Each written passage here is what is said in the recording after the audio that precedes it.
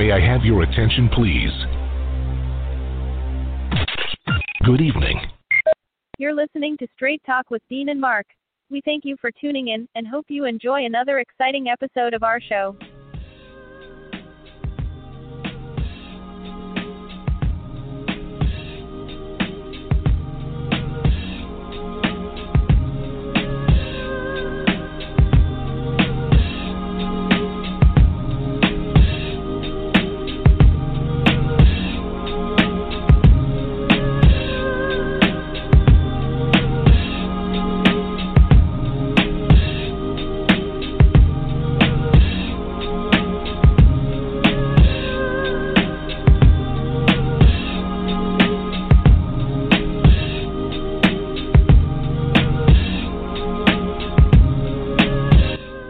Ladies and gentlemen, welcome to another episode of Straight Talk with Dean and Mark. It's six-man Dean Geronimo standing by for our 6-year anniversary show.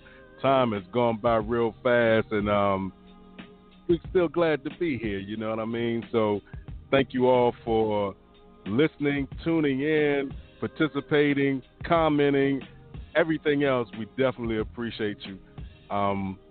It's just, like I said, I'm sitting here right now. I know Mark is about to come off of another show, so we're standing by, and he's right on time because from NJ to NC, I'm in the studio with my right-hand man, Mark Lee. So, Mark, tell me what's good in your neck of the woods, my brother. Well, you know, everybody's doing what everybody's doing here in North Carolina, which of course means that early voting is going on. For one, we started that back on last week and everything. I wish I could lie to you and tell you that I had actually gone early voting, but my good friend Zach did early voting, but I have not hit it yet, but I'm going to try to hit it either tomorrow or Wednesday, but, you know, definitely before Halloween when we have early voting in. Because I'm not one that's going to be trying to wait until November, the election day and all of that. So I definitely want to get in early voting. So that's what I've got going on and all of that. So definitely was good having a number of conversations. And, of course, we had Mr. Biden in town over the weekend. I understand it was a limited audience, you know, for certain African-American leaders and all of that. It was actually at Riverside High School. So we had that going on. And then, of course, you know, folks are still dealing with the pandemic, still dealing with the fact of not being able to perform in the ways that they are used to performing and all of that. So we've got a lot of things going on in our community and definitely trying to find a way to stay engaged, stay involved, and all of the things that we can do in our world when it comes to things along that line. And, of course, as always, had some amazing shows on our regular other streaming platforms. So I just got off doing a show with Brian, once again, who's one of our LinkedIn influencers, as well as Jess Everhart, who was a longtime friend and a advocate, activist, and a number of other things as well. So definitely it was great having them on the show and sharing their wisdom, their knowledge. She's actually written a book about dating, so she even shared a couple of her ideas about dating tips and things of that nature, she being a single woman, I want to say in her 40s or something like that, but she shared a little bit of the wisdom of that. And of course, you know, we carry one of her podcasts, which is the Just Podcast, and she reminded me that she's actually got 2 podcasts. So I know that we've got plenty, but if we want to carry the other one, she did say we could carry that one too, because that one is more about geared toward women and them reinventing themselves. So I can send Dean the link and we can add, like, you know, maybe we'll have 100 after a while, just like IBM.TV wants, but or maybe we won't go that high, or maybe we'll just see how things go. But she did offer that we could re-air that as well, since she's already part of the Next Level family. So, you know, like I said, we can talk about that offline and see what we want to do or how we want to work it. But, you know, I ain't got no problem with us having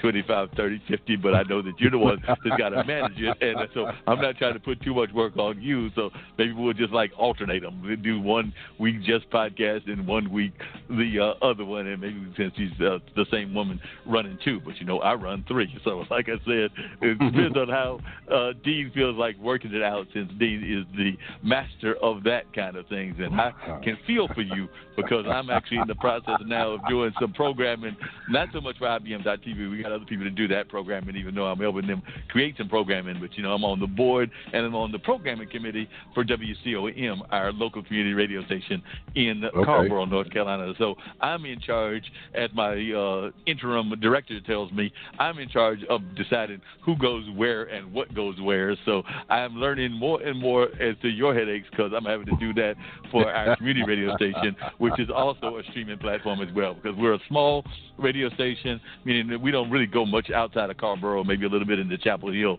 But with the power of the internet, we're heard all over the world because we are on, TuneIn, Stitcher, and a number of other networks. So I know that some of my friends that are doing shows, including one of my buddies that's the representative for Shoe Crazy, and he does a jazz show. I know he's heard like in Australia, England, and a number of other places because, they're into that music in those areas. So that's some of what's going on in my world, keeping busy. The Carolina Theater is still rolling. There's, I think it was last week or maybe it was a week and a half ago, they opened to limited seating. So there was like, 1,000-seater. They can get maybe 100 people in there, and another room that's a room that shows movies that usually would sold like maybe a couple of hundred can now hold about 50. So definitely, it's limited seating, and that's what's going on here in the world of Durham with folks trying to do stuff. I know the restaurants are still trying to stay open and do their thing, but, do it within the confines of what the rules and regulations that have been set are. And then in the world of sports,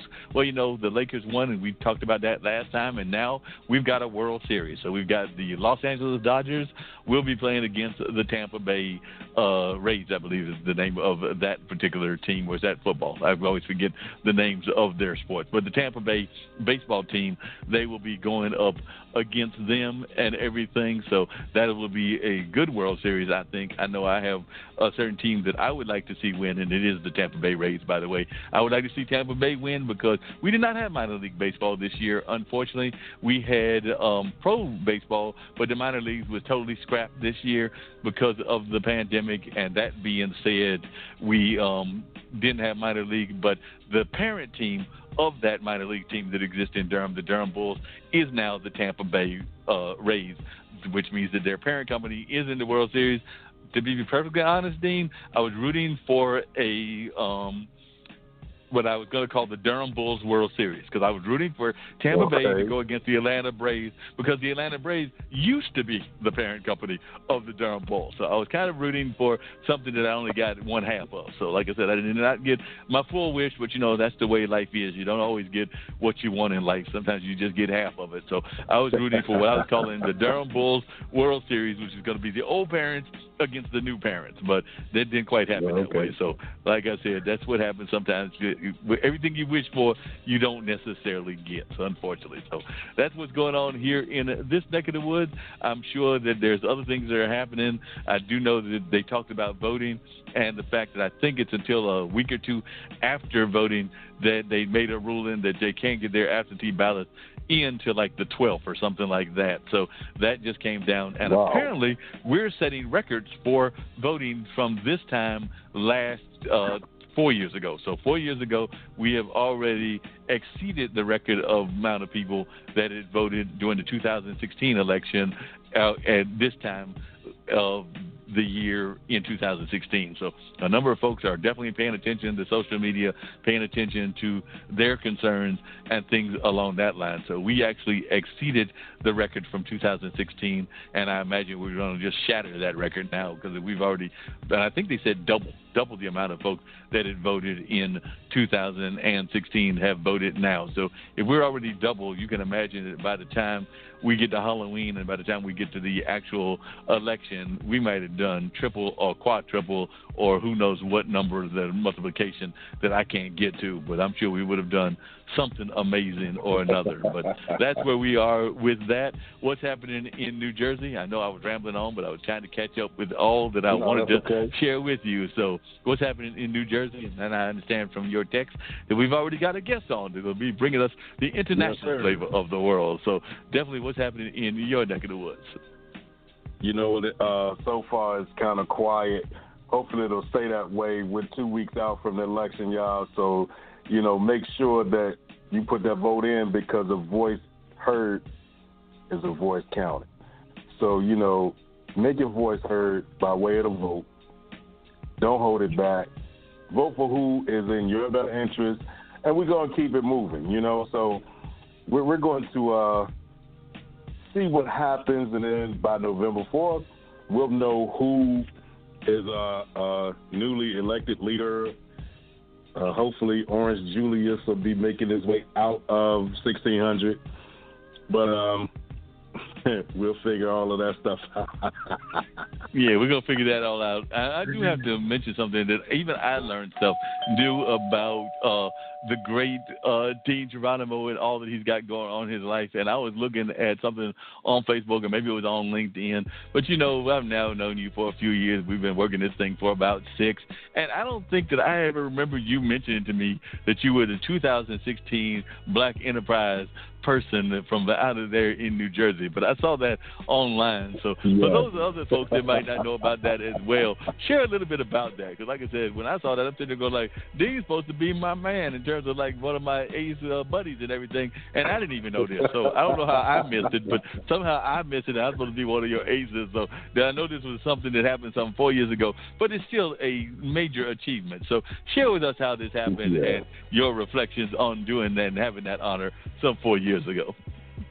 You know what? You have to be very cautious of what you do because somebody's always watching. You know, I got a phone call one day, and the gentleman on the other end of the line said, yes, I'm calling from Black Enterprise Magazine. I was like, okay, because my thought was, okay, maybe they're trying to sell a subscription or something like that.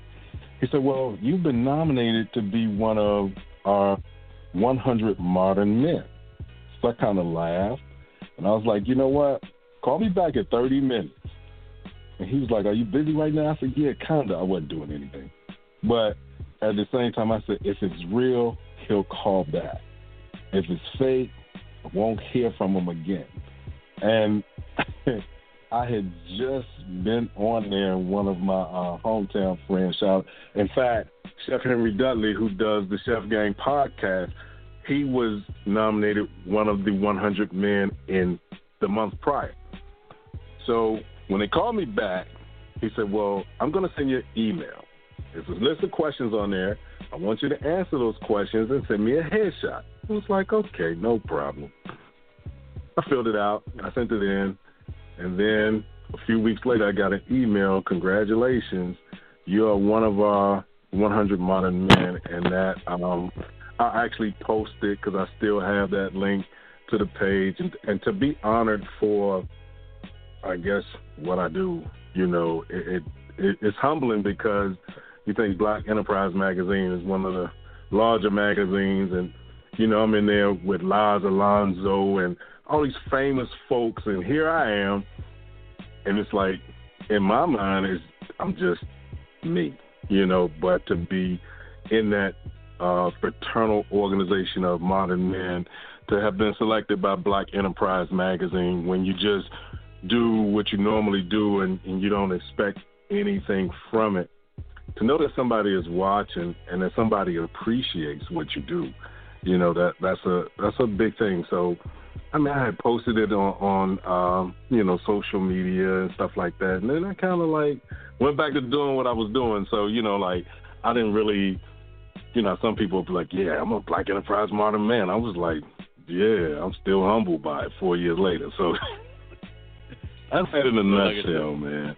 Well, that's cool. Well, I was glad to see that you had that honor. I have not been nominated for Black Enterprise. Maybe either you or somebody else could send that nomination and I can hopefully get in there, or maybe some of my peer group can. But I'm always glad to see my friends that are doing amazing things, and you are definitely doing amazing things, whether it's through this platform, whether it's through some of your businesses that you're doing on your own, as well as those that you're doing with your wife and everything. So definitely I consider you to be one of the leading entrepreneurs of New Jersey, just like I consider my friend just to be a leading entrepreneur from here in North Carolina. So definitely I would put you in those same kind of categories, and I know that you do some great work, whether it's your work with the NAACP, whether it's the work in your frat, or whether it's just your work on the correction systems or a number of other places that you are involved in. So definitely I know that you are a man of substance that is doing some great things. So I am glad to call you a friend. Just wanted to let you know that right here live and on TV and all of that. So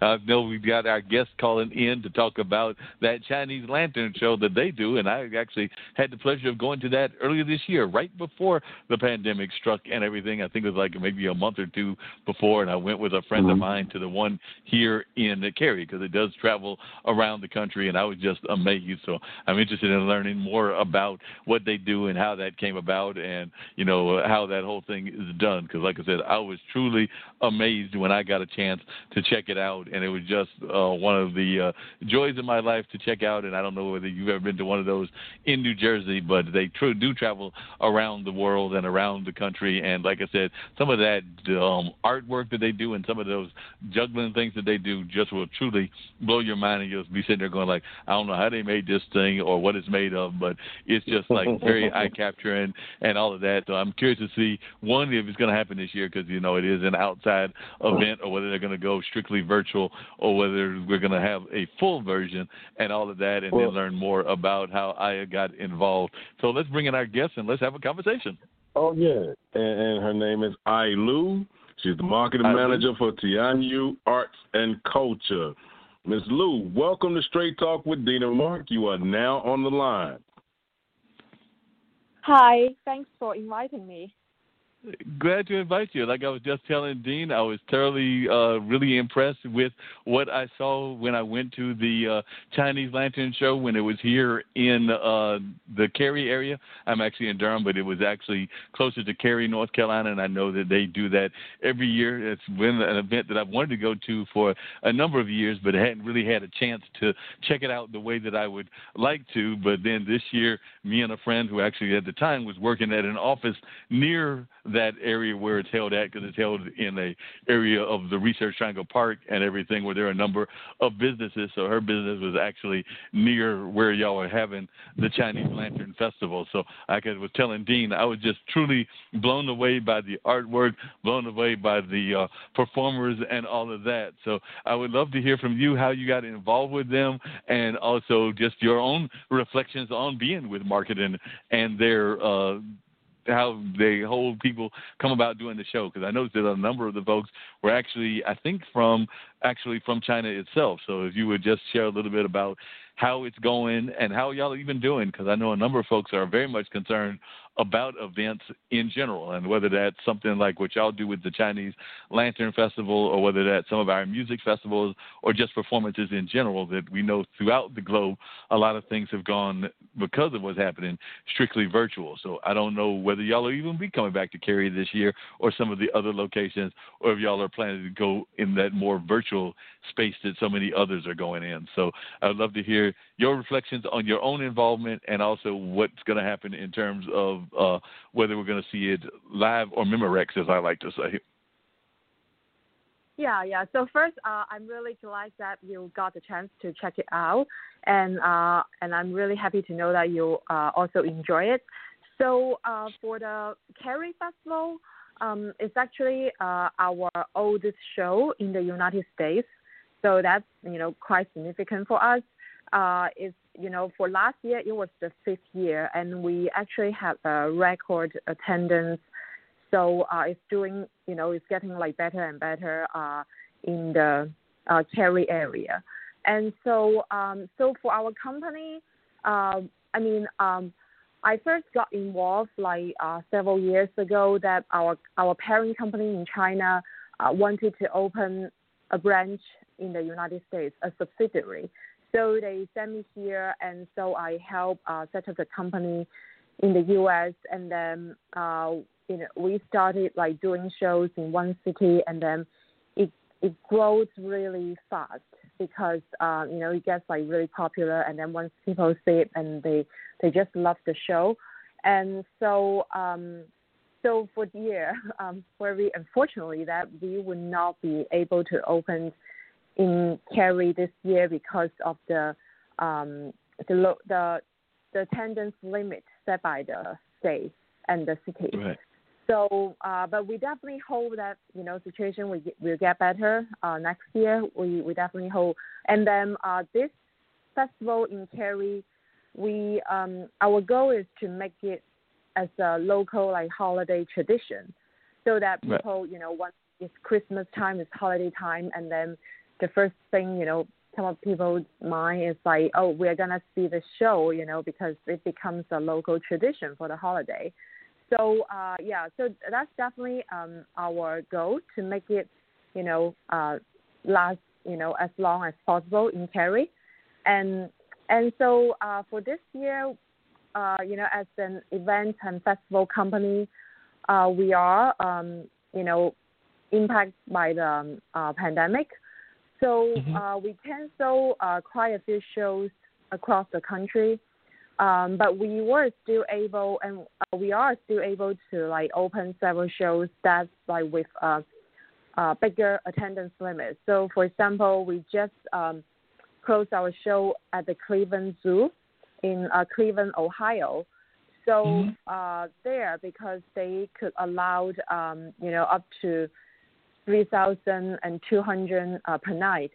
So we were able to open over the summer, and then we still got an attendance around 150,000 visitors.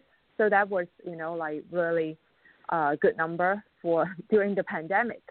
And then we are also having a show in Boston at the zoo. So it was it's also very successful there, even, have this attendance limit. And we have 2 more shows coming up, one in Seattle at the zoo. And then the other one is also at the Oakland Zoo in the Bay Area. So that's like during the holiday season from November to January. And as you can see, even though we were able to open a few shows this year, but like compared to the past, in last year, we had like usually like our normal numbers is like we would have about like 10 shows or more across the country during the year. So, but we are already feeling really lucky that we are still, able to open in some locations. And so for us, so the shows, as you can see that, the lanterns are nothing like, the regular, the lightings you see, in the traditional holiday lights, because like for these lanterns, they are made of steel frame, and then with steel light fabrics, like the covering outside. And then also our artists, they hand paint the lanterns. And also we use all LED lights, lighting inside. So it's like very energy efficient. And so they are all handmade. So that's what, makes them like so significant.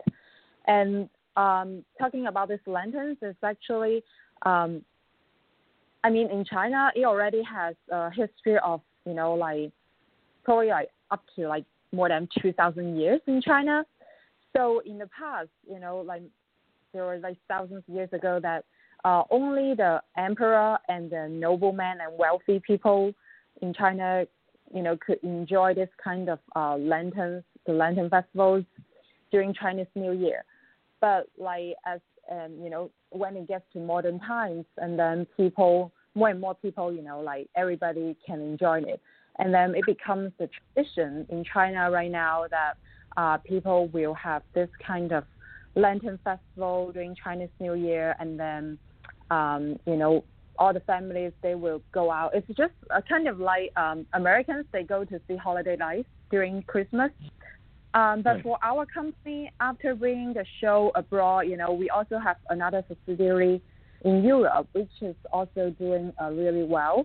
We had, shows in Paris, in Netherlands, Belgium, Germany. So it's really like global. So for our shows abroad, we focus not just, even though, some shows, as you could see in the Cary one, that is like Chinese theme, and then you have like many Chinese culture elements. But for us, it's only part of our theme. Like for example, right now, considering the environment and our world, we are, also promoting this wildlife conservation theme, with like, we make a lot of wildlife lanterns to show in different festivals, like for example at our zoo locations, to help promote this wildlife conservation awareness to our visitors. So for us, it's like not just a show business or a purely a lantern, a lighting festival, but we also want to provide this cultural or educational level. Yeah, that makes a lot of sense. You mentioned the fact that a lot of these designs are actually hand painted, and that actually surprised me. So how long does the hand painting take, and how many artists are used for the hand painting? And also, could you talk a little bit about the nature of the artists? Because like I said, I know that the show I went at, there was folks that were doing like some, and Dean would just be impressed if he saw it, but they were like doing this like juggling of chairs and different other kind of like heavy objects and pottery and things of that nature. So how are the artists found? And also, could you talk a little bit about the artwork and how that artwork is created? Because I imagine that's got to take days on end and take a lot of painstaking hours in order to get those costumes and those outfits. Like the puppets is what I consider them almost to be, like painted and everything. But how does that go about, and how long does that process take? Yes. So, we usually have two groups of, like people coming from China. So one is the artisans. The artisans are the people, who set up all the lanterns on site. So for the lanterns, most of them are made in our warehouse, at our parent company's warehouse in China. And after they, manufacture all those pieces, and then they ship them over to United States and deliver on location. But as you have probably seen that there's usually like a 196-foot dragon or a phoenix on the lake. So for that kind of like really big pieces, they actually have to set it up on site, because you definitely cannot fit them into a one ocean container. So what they do is they ship the pieces over, and then they use those heavy equipment and the crane to set them up on site. And so and some of the other pieces, also the big ones that cannot be shipped or with inside the ocean container, so they just manufacture them on site. We usually, for the group, is like anywhere from 30 artisans to 40 artisans. The working time is usually 1 month to set the whole show up. And then we have another group, is the performers. So the performers, they are also from China. Our parent company in China, they scout all the really top performers across China, and then to have them come over to the United States to perform, because usually this is like, it's really rare to see this kind of performers in the United States. Yeah, definitely, and that's one of the things I noticed was that the performers were definitely highly trained and everything of that nature. Now, when it comes down to the lanterns and everything, and one thing that I was always curious about, even before going to the show the first time earlier this year, but definitely having seen it on the news and definitely wanted to go to it for a number of years, was what did they do about weatherization? Because like I said, we don't get a lot of snow in North Carolina, but it can sometimes get snow, and there can also be storms and things of that nature. So what kind of things do y'all do in order to protect the items from the elements? Because like I said, y'all are outside. It's an outside festival. So that's something I've always been curious about, because it looked like, I know that there had been definitely a couple of rainstorms a couple of days before I went, and I couldn't even tell. So it didn't even look like they had been impacted at all. So I was just wondering as to what y'all do in order to protect them from the elements. Yes. So for the lanterns themselves, they are waterproof. So for most, just like normal weather conditions, like for example, it's just normal rain or snow, they are totally okay. But we definitely have experienced, storms or even tornadoes. So that's why after the setup, we will still have several artisans on site for the maintenance. So, for example, in Cherry, that when there was the storms and then the venue got flooded, our artisans who was still staying on site would just like work quickly to fix, the lanterns that got broken, or maybe some lights are out. So they would like work on that like very quick and then fix everything so that we can reopen again. Yeah, that makes sense. And how many performers are there? Because like I said, you did mention the performing element, and I did notice that there were different performers, and they seemed to come at different times. So I was wondering if you could talk about the performers and also the nature of the performances and when they came on and all of that, because I'd love to hear more about the performance aspect as well. Yeah, so usually, it depends on the show, but usually it's like, for example, maybe 5 performers per section, and then we will have a group of performers. Normally it's from like maybe 6 to 10 performers that will fly. We will fly them from China, and then for them, they are trained from for many years, and so they have been like touring around the world, and then also across the country with our shows. So, and we also, adjust the performance every year, because if like audience have seen them last year, then we will bring in new performance. Or if like there are some really popular ones, that we will bring them back. So, and then most of them are acrobatics, because that's, it seems that's, what's most popular, for American audience. Gotcha. That makes sense. You always want to go back to the one that's the most popular and things of that nature. As the person that's handled the marketing and everything, what is the thing that has most surprised you about the American audiences that you were not expecting? Like I said, I know that I've done marketing. I know Dean has done marketing as well, and you're always, as somebody in marketing, surprised at something or another. So as one who's done the marketing for the Chinese Lantern Festival and everything, what is some of the things that have surprised you the most that you were not expecting as a marketer? So actually for us, we partner with the venues. So most of the marketing, are done by our local venue partners. And for some other shows, if we, do it on our own, we will hire local marketing companies and PR companies to market a show for us. So I would say that, like for us, since we are like basically the event is like for everybody, like for all age groups. There are like families, seniors, or, couples for day nights. So for us, the audiences are just like really broad. So we basically, for our show, we need to pretty much like cover all the, marketing channels.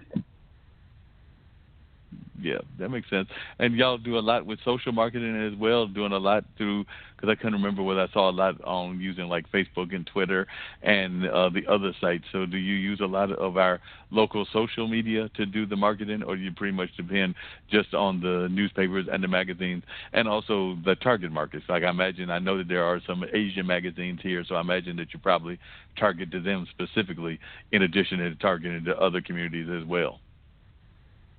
Yeah, so yes, we definitely use social media, but for us, there was still a very heavy part, of the budget that we were focused on traditional marketing, because it seems, it really depends on the market, because in the United States, the markets, it's like just so huge, the country. So for different cities, like for example, for those big cities like LA or Chicago, or like some other big cities, that the marketing will be really different from some other smaller cities.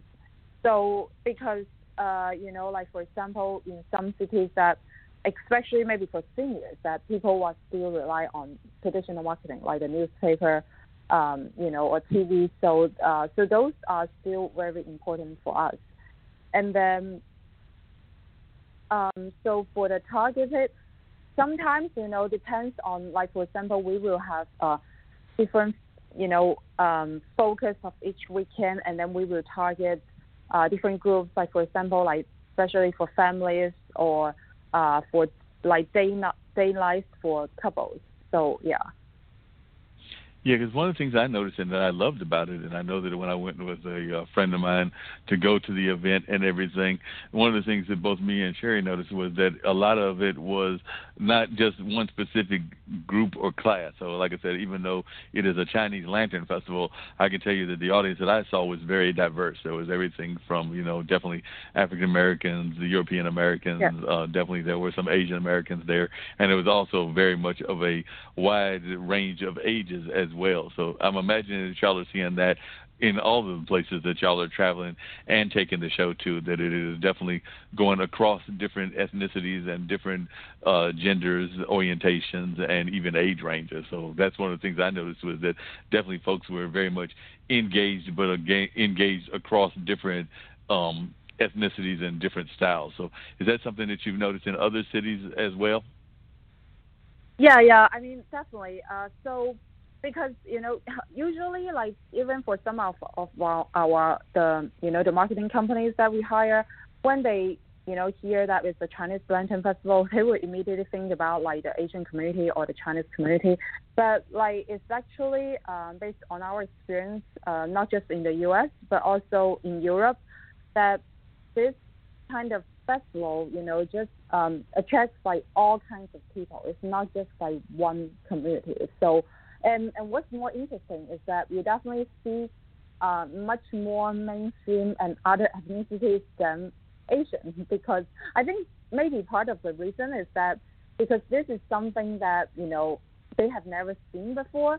But for some maybe Chinese community or Asian communities that maybe they have seen it in China or in Asia. So, but of course we still get a lot of Chinese and Asian visitors, because they are also really surprised and appreciate this Lantern Festival, because they feel like they are seeing something so authentic from home. So that's really good as well. And so for I would say, for the ethnicities and communities, it stays pretty much the same in different markets, either, in the U.S. or in Europe. Yeah, that makes sense.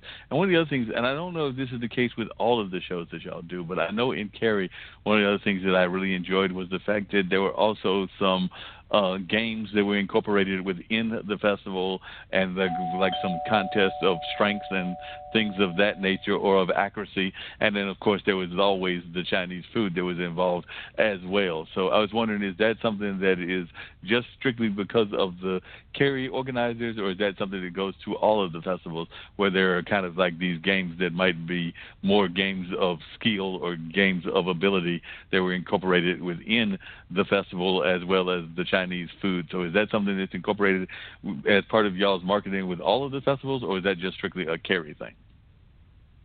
Yes, that's for all festivals, because we want to make it, for a full festival experience. It's not just, seeing the lights, the lanterns, and, seeing the exhibits. So we want people really to interact with the lanterns. So there are quite a few pieces of lanterns that you can actually, interact, like having really fun, like playing games. So, and for the Chinese food elements, that's what, a universal interest from the visitors that we got is like pretty much like we got the comments and reviews that everybody when they go to Chinese Lantern Festival, they expect it to have really good Chinese food.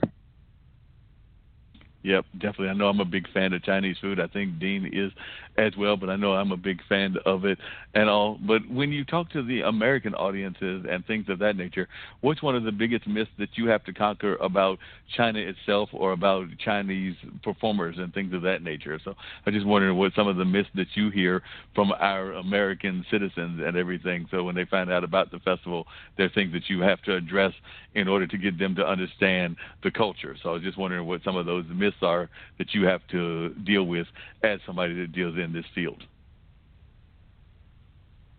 I mean, so far, like the feedbacks we got, pretty much like really positive and not a lot of like misstep I am aware of. But definitely, I would say that for American, I mean in general, in the U.S., like we need to be more cautious about like bringing some, like for example, with the performers, that if there are some really like difficult or looks like dangerous performance, that we may have to cancel because we don't want the audience like feel that like the performance is dangerous.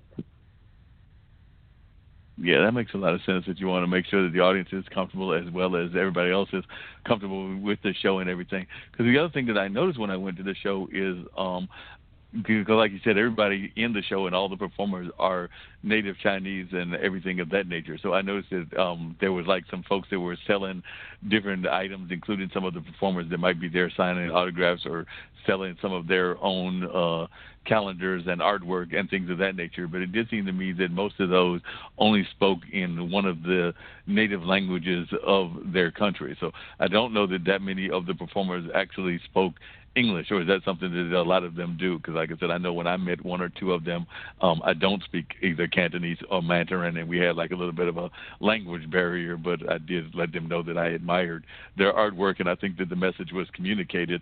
But I did wonder that, because I did think that a lot of the artists that are coming, and the performers particularly, are not necessarily from America, but that actually surprised me, because I know a lot of times around the world, a lot of folks do a better job of learning foreign language than we do, because like I said, we're lucky we can speak English, and sometimes we don't even speak that well. But I've noticed that a lot of other countries speak multiple languages. Like I said, you speak very good English, and I noticed that you probably speak one of the other Chinese tongues as well. But I was wondering about the performers. Are they also trained in terms of like speaking English in addition to their native language, or some of the other countries that you go to, like France being French or Spanish being the Spanish countries and everything, or are they pretty much just comfortable in their own native language, be that Mandarin, be that Cantonese?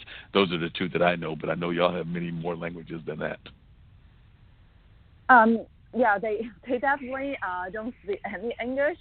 So, but what we do is, like, for every show, we will have an on-site translator to, to go with them. So the on-site translator will do all the, translation and help with like all the communication with the, performers or the artisans.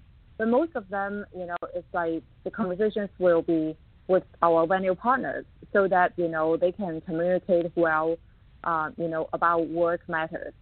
So with audience, most of the time the performers, they just perform on the stage. So there's little chance that, like they communicate directly with the visitors. But most of the time, if the visitors like want a picture with them, that's totally fine. And then about the paintings and handicrafts you just mentioned. So those are the handicraftsmen. So sometimes they will also, come to our shows, like, for example, the one in Cary. So they will, have their, very unique, handmade handicraftsmen, like handicrafts to, sell to the visitors. So, they sometimes can, speak a little bit English, just like for very simple communication. So, yes. Somehow that, it worked out very well between them and the visitors. No, that makes a lot of sense. The other thing I was curious about, and I don't know whether y'all do a lot of this kind of work, but I know that here in North Carolina there is a fairly growing Asian population. I mean, it's not as big as the African American population or the Latin population. And of course, we've got a number of universities around here that have a decent amount of Asian students. Like I live around the corner from Duke University and not that far from UNC and North Carolina State. So I was wondering, as y'all are usually here and in some of the other states for a number of months, do y'all ever do any kind of like programs with those communities, like within your own communities, like having meetings with like the Chinese students or the Asian students that might be here at our various colleges or even some of our Asian associations and Asian organizations. So I was wondering if there was a lot of that kind of community building between these Chinese performers and your company and these entities that exist in the different cities that you go into, and how that goes about, and whether y'all do a lot of that kind of bridge building, for lack of a better term. Yeah, so for the local Asian communities, so we have also invited some groups, to perform on the stage during the festival.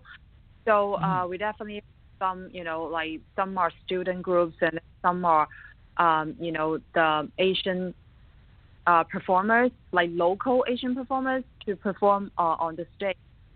And then we have also,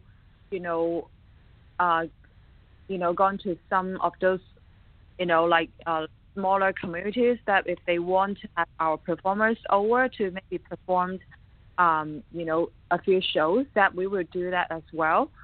And then we definitely, also partner with the local, Asian supermarkets and newspapers, to promote the show as well.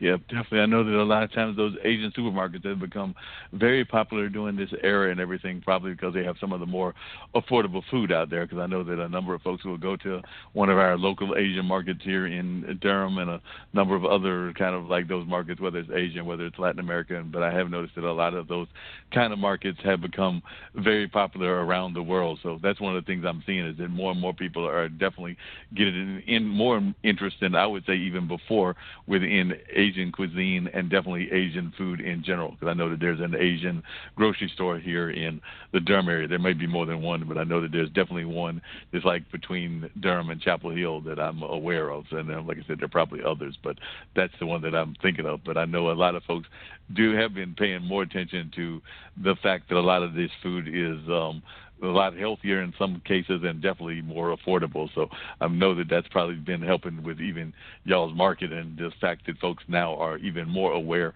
of the Asian things and all of that. But coming back to the conversation and everything, one of the things I was curious about is you said y'all won't be in Cary this year, but that means, is that ruling out a virtual performance, or does that mean that it won't happen at all? Or are y'all even looking at possibly doing a virtual performance where you bring up like clips or have other things from other shows in the past, and that way people get a taste of the festival even if they can't have it in Cary in 2021 and have to wait to 2022? So have y'all explored that possibility of doing anything in that virtual space? Yeah, we talked about that before, but with the virtual, show that, since we know that visitors, they want to get those, in-person experience. So, with the virtual shows, that it doesn't really work for our type of festival. So I guess for this year, we just, show is just canceled, and then we are hoping to bring it back next year. Yeah, that makes sense. So like I said, y'all usually start that right around, I think it's Thanksgiving, and goes till like the early part of the new year. So I know a lot of folks will definitely regret that it's not here this time around. And like I said, I know even folks that drive around the neighborhood, they will sometimes see the lanterns even if they don't go to the show, and that oftentimes will draw people into coming to see the show because the lanterns are so bright and so wonderful. And I know a lot of our local TV stations do a good job of covering the the festival on a regular basis. So definitely y'all get great coverage here in our local media. And then, of course, it's always, if you're just driving down, I think it's I-47, of course, you can't miss but see those lights and those lamps because they are very much able to be seen from the street side and things of that nature. So that's actually raises another question. Do y'all try to do that intentionally? Do y'all try to find the locations where folks will see it from like the highway and things of that nature? You mentioned that a couple of these have been at the zoo, and I know a lot of times zoos are in city central, but I'm wondering whether y'all try to make it so that it's always held in some place that's very visible.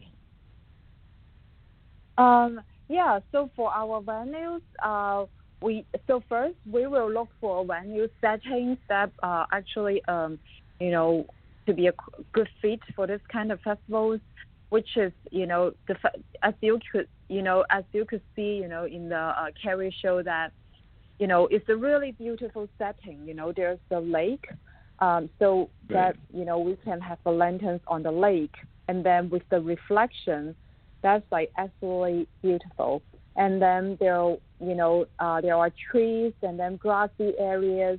So with this kind of settings, it will make the entire show effect look really good. So for us, our first consideration is the setting itself. So is it a good fit? Ideally grassy area, trees, and then a variety of settings, and then, if there's a water like the lake, that would be perfect. And then we haven't done much like that with a highway, nearby or so. And I think another key thing is like parking space. Definitely we need a lot, enough parking space.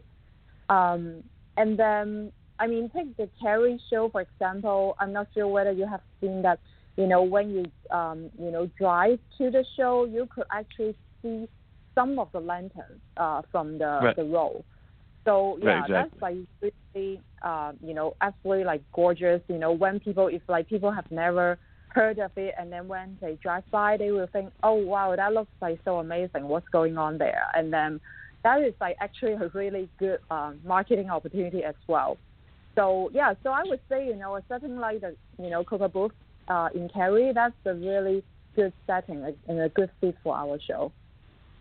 Oh yeah, and Kerry, I know definitely y'all get a lot of respect and a lot of folks that are definitely enjoying the show and all of that. One of the things I was curious about was you did mention that some of the shows have been at zoos and things of that nature, and I do know that a number of the objects are of both mythological as well as real life animals like tigers and lions, and some of these have different stories and everything attached to them and all of that, because that's one of the things that really shocked me with some of these definitely like Chinese legends and things of that nature, that a lot of the stories are told within those lanterns. So I was wondering if you could share just a little bit with our listeners and everything as to how y'all go about learning about these legends and how those legends are incorporated into the lanterns, because that's one of the things that I enjoyed reading was about the different legends. And then on a lighter note, I was curious if when y'all were in the zoos, if ever any of the animals got confused by the lanterns, because like I said, some of the lanterns are the actual animals that are in the zoo. So I was just wondering if you had ever been any moment where a zookeeper might have told you that like the lion was thrown off by the lion lantern, but that might have just been me and some of my abstract thinking. But I was really curious as to about the legends. Yes. So for the zoos, we haven't heard of anything that's like the animals were mistaking the lanterns as an animal, but we did have like some like really funny moments that is like some maybe our staff when they were doing like the unloading from the containers. We since our artisans are really good at making a really authentic look like lanterns. So there were like some funny moments that they mistake, a snake lantern as a real snake, and then got like really scared, and then realized that was just a snake lantern. So with the mystical, creature in the Chinese, history that is like part of our Chinese theme. So for since our show, as you could see in the Kerry one, that there were a lot of lanterns.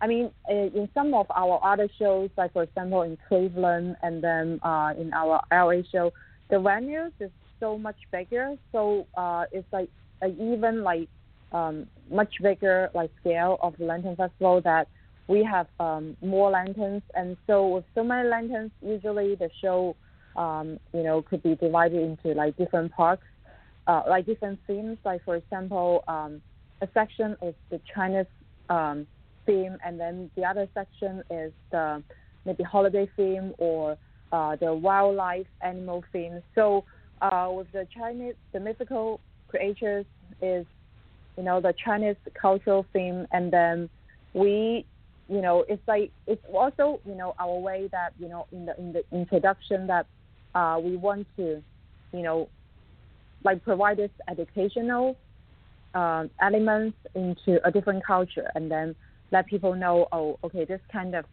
myth creature is what it means, and then what how it originated in the Chinese history. Yeah, because that's one of the things I noticed when I went to the show was that a number of them had stories that I wasn't even aware of, and I can't remember one of them off the top of my head, unfortunately. But I do remember going by and reading them and just being fascinated by some of those stories and how they were played into Chinese history, whether it was going back as far as, I think one of them might have even dated back to like Confucius and some of the other early dynasties and things of that nature. So one of the things that I was going to commend y'all for is that y'all did a really good job of highlighting the history of this country that is made up of the world's biggest population, and a lot of us here in America don't know enough of the history of China, unfortunately. So that was a great moment for me to actually learn a lot about the Chinese culture and the Chinese history.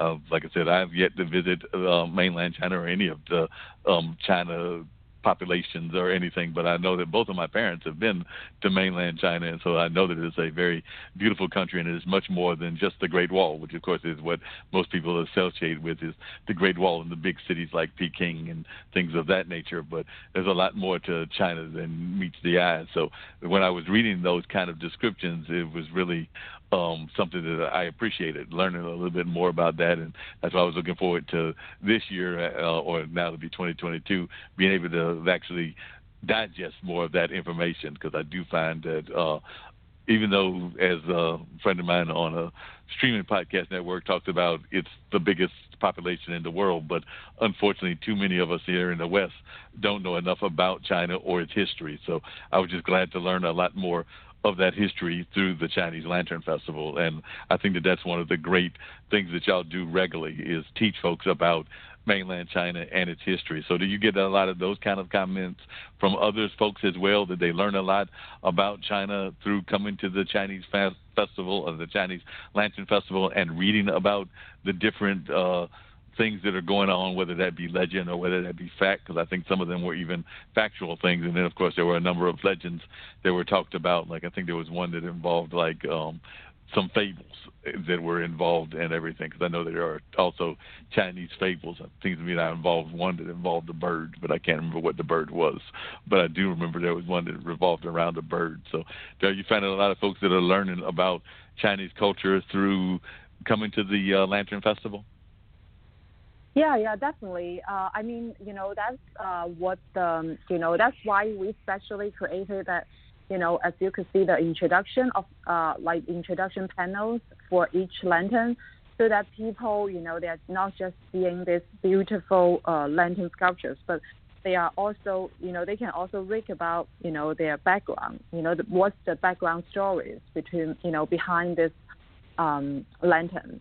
And so, I would say, the visitors really enjoy it. And then, one of their favorites, they really like the zodiac, because you can see, which is your zodiac based on the year that you were born. So, so that's like definitely something, about Chinese culture that's like very like universally popular. Yep, gotcha.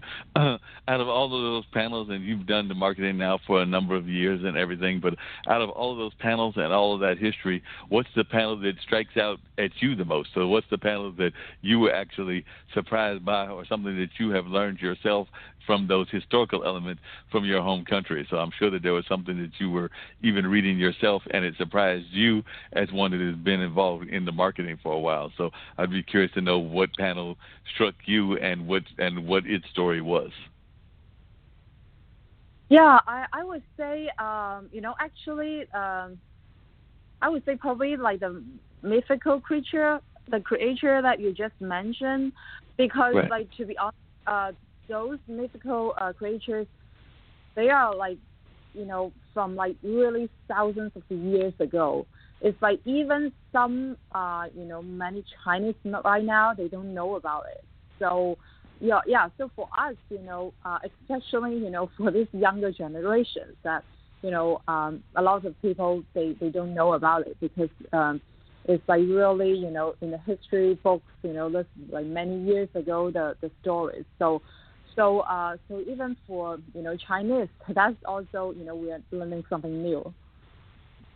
Yeah, definitely. And you actually just mentioned something that I was curious about, which is the whole notion of the youth knowing about their culture. Because I know that's something that even happens here in the United States is too often we don't have enough knowledge of our own history, be that the African American history, be that the Latin American history, or a number of other things. I would even argue that we don't know enough about our patriotic history, meaning like the American Revolution and things of that nature. So even when you take the show back home to China, do you find that enough of the youth are aware of their own stories and their own history, or is that something that y'all even have to deal with back home in the mainland and everything back in China? Because I feel that around the world, enough of our youth don't know enough about what's going on in their own culture. So I was wondering your reflections on that. Yeah, so I would say that definitely, even back in China, when you have this kind of lanterns, even the younger generation, they are learning something new. Because I remember that when I was little, that, usually it's like a family activities that, parents will bring their kids, to this kind of lantern festival for the holiday. And then, the kids can, also learn something from these lanterns. Yep, definitely. Well, I've been good talking to you and everything, but I definitely want you to stay on the line. I think that I heard the bell ring, which means that Dean's probably going to tell me we've got other guests joining the conversation as well. So, Dean, did I hear a bell ring and everything, or did I hear two bells ring? I lost track. I was hearing bells, but I was also learning about the Chinese lanterns and everything. Okay. Yeah, you heard the bell. Miss Sydney Golden, welcome to Straight Talk with Dean and Mark. You're now on the line. Hi, How you guys. doing, Sydney? I'm glad to have you involved. Hello. We've been talking to a young lady with the Chinese Lantern Festival that comes out and travels around the world. I don't know whether it's been to, well, actually, I think that you're out of the Boston area, if I remember correctly, because I know Ellis X is based out of that area. So you might have even been to the Chinese Lantern Festival, because it did seem like Boston was one of the places that it was able to go to, unlike my area of Cary, North Carolina. Actually, I'm in Durham, but Cary is not that far. But they not going to have it this year. They did have it the last year. Well, because it's usually from the fall into the winter. So I actually saw it earlier this year, but I won't get to see it from the fall going into the winter of 2021, and I'll have to wait for the fall going into winter of 2021 going into 2022. So tell folks, including our other guests, about what you've got going on and about your business and everything that you're doing. And, of course, if you've been to the Chinese Lantern Festival, you can mention that as well. So, oh, my gosh, I listened to the whole thing, and it's incredible. And I'm like, how am I going to follow up on that? Because that's like a worldwide amazing event. So congrats to all of them and their success. But I'm actually in Denver, Colorado, okay. And my company is called You're Golden. I don't know if you guys have recently seen The Social Dilemma that came out on Netflix. Did either of you guys see that? No, tell us more about it. No, You got okay. my interest. No, yeah. You got my interest piqued. No, it's a good reference point. I have nothing to do with The Social Dilemma on Netflix, but it basically really just brings to light our addiction to our devices. Even before COVID, there was this loneliness epidemic. There's this social disconnection. And the more and more we're learning is that the more and more we're on our device and the more and more we're on social media, kind of the worse we feel, if that makes sense. You know, we know that social media was originally meant to bring us all together, but as it grows, and now it's been, you know, we've had it for decades, it's like it's actually really causing some major mental health issues.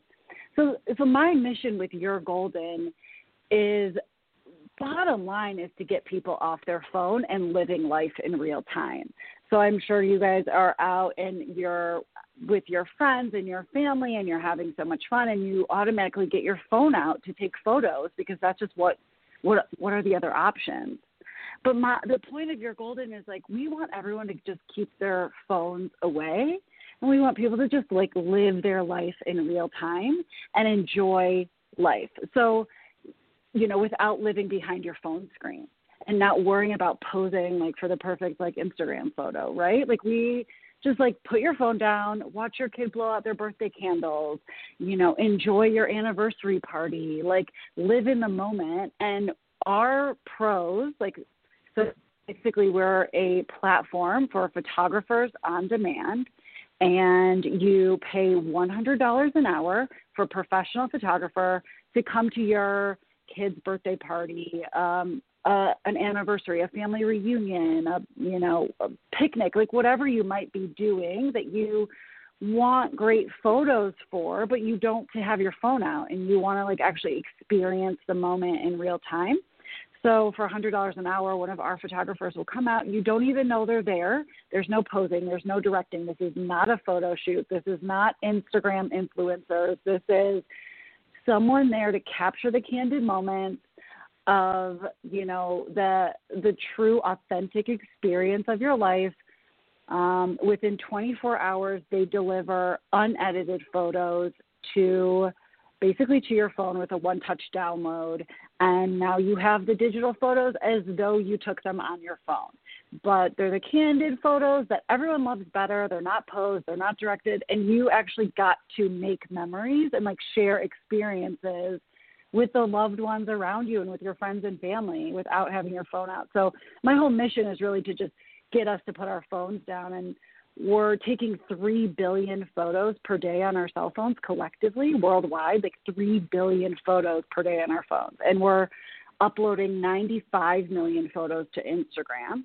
And by 2023, there will be 3 times more mobile devices than the global population.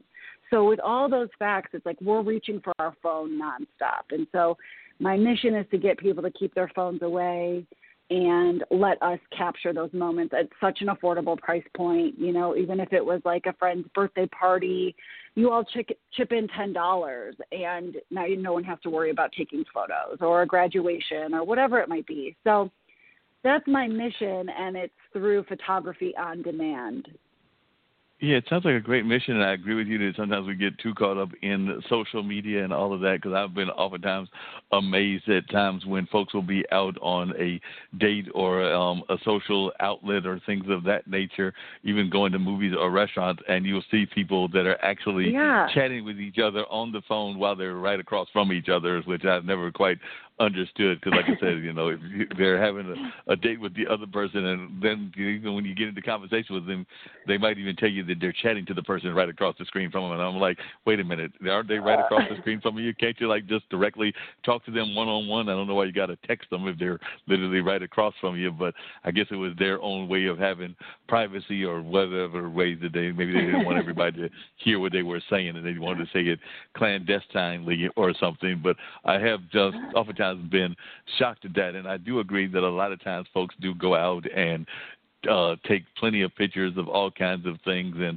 things of that nature, but then there are times that you probably don't need that camera out, and you just need to be in, as like you said, Sydney, be in the moment and things of that nature. Yeah. So particularly like for life events and all of that, you might be in the moment and just want to take a picture of that moment and everything. But a lot of what you're doing is also within that professional photography realm. And I mean, I know it's not necessarily that, but you are talking about it's in that professional photography realm. And I guess where I would be curious curious about it, and I was also curious to hear if she's still on the line from my marketing person from the Lantern Festival and everything, is how often we can get those kind of pictures, because I do find a lot of times people do want to take pictures of, say, something special that they're at that's like a one-time event or a once-a-year event, like those Lantern Festivals or like a music festival or things of that nature. So I guess in those moments, I don't mind as much the camera phone being pulled out, or even if you're going for a walk. Because like I said, I've been out on walks. I haven't been recently, but I know I've been out on walks on one of my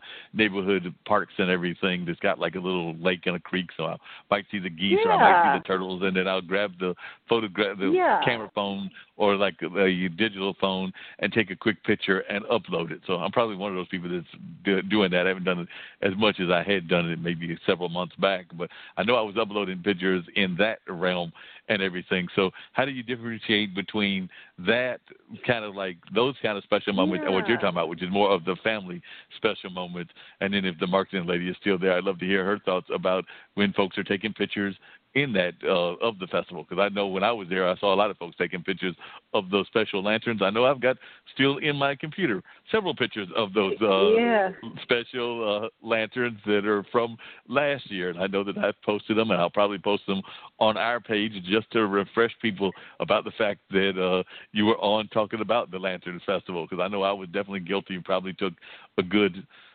maybe 75 to 100 pictures, maybe more than that. I lost track, but I know I took a bunch.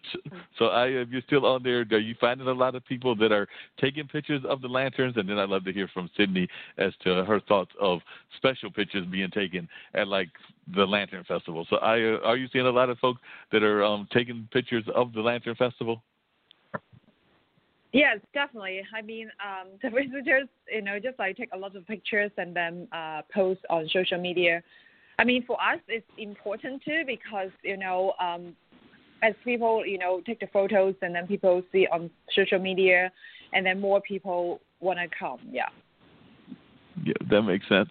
And Sydney, how do you deal with that when you're talking about like those kind of businesses? Because like I said, I've been involved in a number of our music festivals, and of course, those social pictures that you're talking about are the ones that they need in order to help their marketing and things along that line. Yeah. But you're talking about more of the family pictures where it might not be as important to necessarily take the pictures as it would for either a music festival or a film shoot or a lantern festival or things of that nature. So how do you differentiate when you're thinking about that, Sydney, and everything? Because like I said, it does sound like your platform is making it more of a differentiation between the special family moments and the special community moments, for lack of a better term. Yeah. So let me address the business part first. So definitely, like, we don't want, like what you're saying, Mark, like you want to have access to your phone and take it out and have those photos. And I think at the Lantern Festival, of course, organically people are going to take photos on their phone. But what's awesome about Your Golden is like you can hire, like the business can hire Your Golden specifically for consumer, like a consumer benefit. So, we could come and we could take photos of the lanterns or of the signage or of the venue kind of for marketing purposes, right? But really what we're there to do is capture the like attendee experience. And then what you do is, so you pay us $100 an hour. We're walking around the festival. We're saying, hey, do you want us to take your family photo for you? Getting some candid shots of the family, watching the lanterns or talking to an artist. And then what you do is within 24 hours, we deliver a link and you blast that out. You blast our high quality photos out to that ticket link, like whoever bought a ticket for the Lantern Festival that night, from the night before, blast them our link. Free downloads. They can download those photos unlimited times. Now, not only do they have the ones that they kind of got in real time while they're there, but now they have high quality professional photos in their phone that they can also post. So it's still user generated content for the company, like and it's so cheap. It's like such cheap media because they are going to post on social media, but these are high quality photos that everybody likes. It's not like some people pick up their phone and they're going to try to take a picture of a lantern and it's going to turn out horrible. That's not really great marketing. You'd love professional photos to be marketed all over the internet for you. So like from a business perspective, that's what we do. We tell businesses, we're not there to take your marketing collateral materials. We're there to enhance the attendee experience. And no doubt, are you going to get more social media because you're going to get user-generated content out of this. But then to switch to the family side of it, the goal is when you're with your friends and family, you really want to share an experience. You want to laugh. You want to make eye contact. You want to say, do something fun and memorable. And so, later on you look back and, oh, do you remember that Lantern Festival? You can't really, studies show that you actually don't remember things as much if you're doing it through your phone versus if you're living it in real time and you're laughing and you're sharing an experience with those around you. While you may have the photos stored in your phone, your memories actually aren't as concrete and your experiences aren't as colorful and joyful and as fun. So what we're saying is, like, of course, you're on your walk and you're maybe with your dog or you see a pretty sunset. And, yeah, grab your phone and take that photo. But when you're with your friends and family at something that you really want to remember this and, like, share this experience and create a memory, for $100 an hour, like, and again, it's not like a photo shoot. It's not posing. Ideally, you don't even know the photographer is there. So you're just really living your life, like laughing. And like when you make eye contact with someone and then when you laugh, like dopamine rushes to your brain. And that also helps with your, your laughter, your mood. It helps create the memory. But you can't have eye contact when your phone is out, right? So it's like our phones are just really disruptive and they're creating this social disconnection. And so we really are just saying, when you want to be present and you want to like watch your kid blow out their birthday candles and, and when your child looks up at you and wants to make eye contact with you, like, Dad, did you just see what happened? Like, Mom, did you just see this? Like trying to share an experience with you and your phone is in your face, they can't do that. So it's really just about creating moments and memories mostly. No, that makes a lot of sense, and definitely we need to have more of those memories created, and I do agree that a lot of times you miss those memories because you're so busy trying to figure that out and everything. One of the things, and this is actually for both of you and everything that I'm curious about, is that oftentimes I find that too often people think that it's really easy to do photography and all of that, so everybody, because of the camera, thinks that they are automatically a photographer, and not everybody is.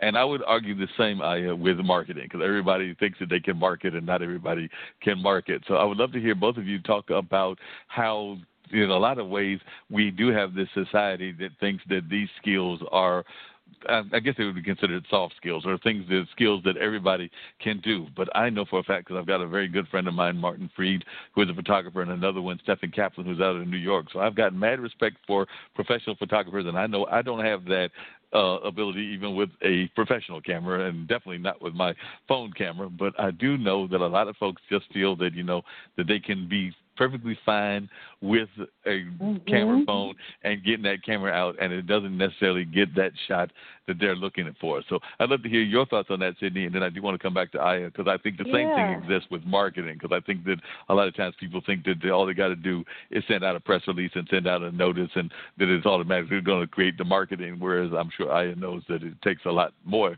than that. But I'll start with you, Sydney, if you could talk about how the nature of photography and how a lot of times it isn't as easy as folks would like to think it is.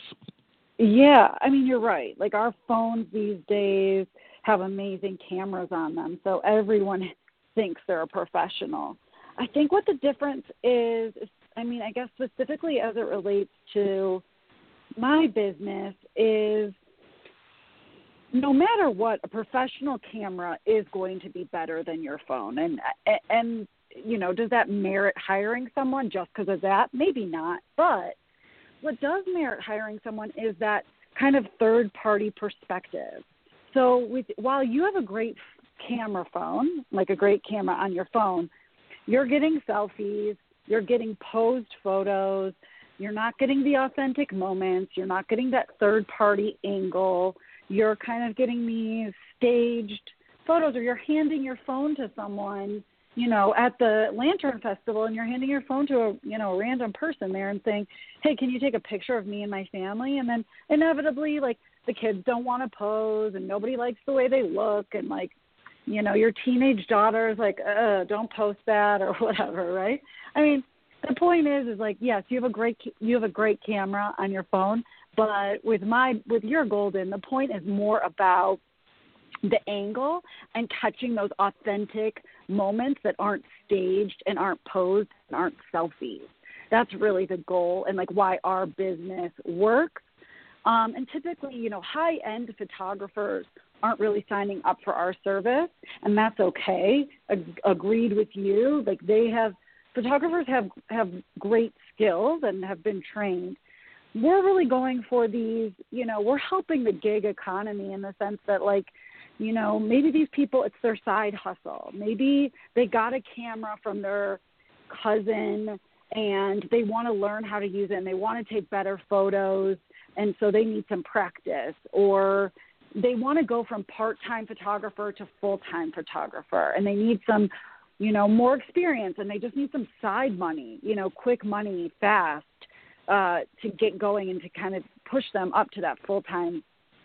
So while all of our photographers have professional cameras and are quote-unquote professional, we're not necessarily, the high-end photographers aren't really coming to us, but we're really helping, especially in the times we're in now. People are looking for side jobs. People need to make more money. And if you have a camera and you can make $80 an hour, why not, So I don't know if that answered your question fully. No, that definitely answered a lot of the way that the question was going and everything. I will say just really quickly before getting to Aya and her thoughts about how everybody thinks that there's a marketer, at least that's was my theory and everything.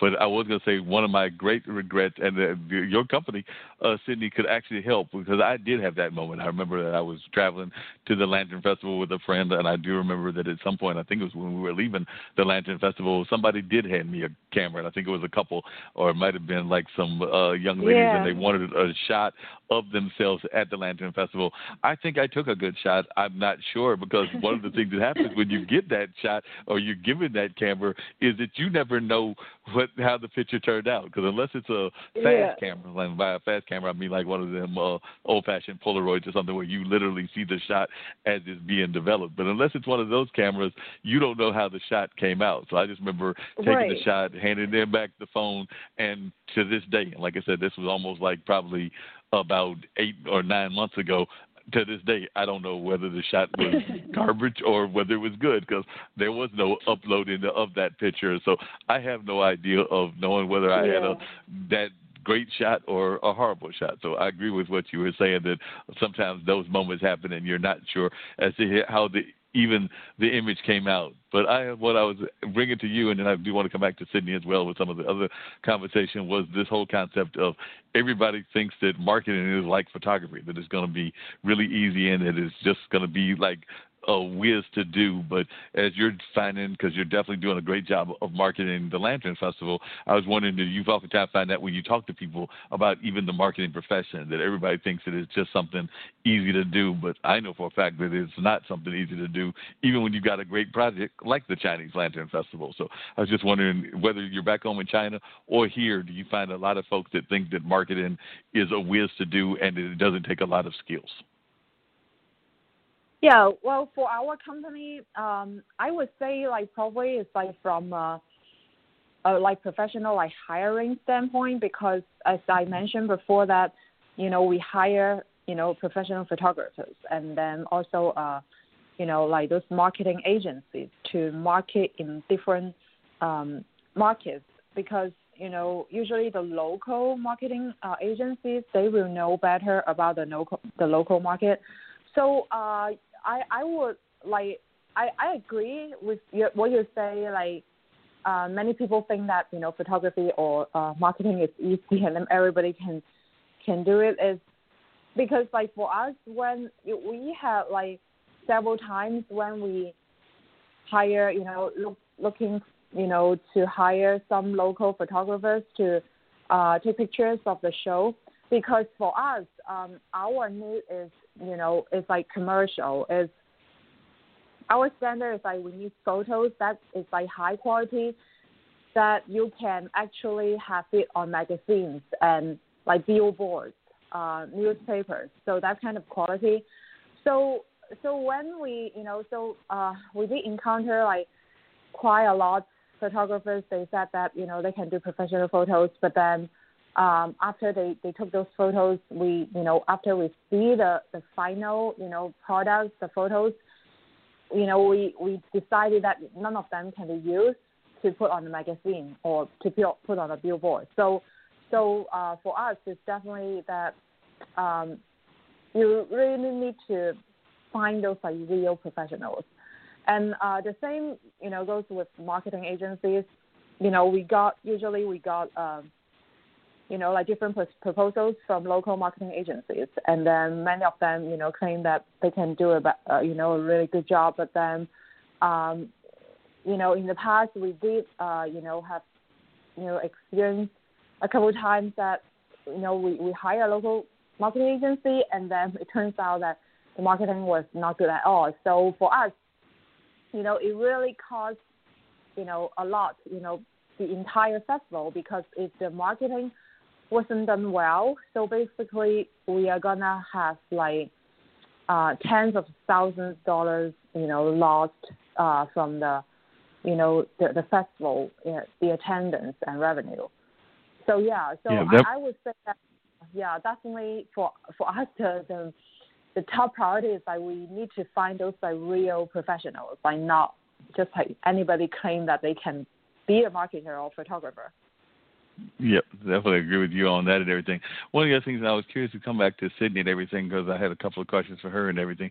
But one of the things that I think that the photography became so big, and the reason that everybody thinks that they are a photographer, is because photography has also kind of come into the newsroom and things of that nature. Because I think that a number of things that have happened in our community, including around Black Lives Matter and a lot of other issues, we wouldn't have known about if folks didn't have that individual camera and take that quick shot. So while I agree with you that those times that doesn't always get those candid moments that we would like and everything, it has also been a way that if the news person wasn't there, or if somebody wasn't there, we were able to learn about somebody like George Floyd or Breonna Taylor or a number of other folks like that, because there was somebody 100%. There that had their phone and took their picture during those kind of incidences. And I know that there have definitely been a lot of those kind of protests from Colorado to California to North Carolina to New Jersey. But that's one of the things where I think photography has actually helped, including even what I would call citizen journalism kind of photography. So would you agree with me on that, and what are your reflections on that?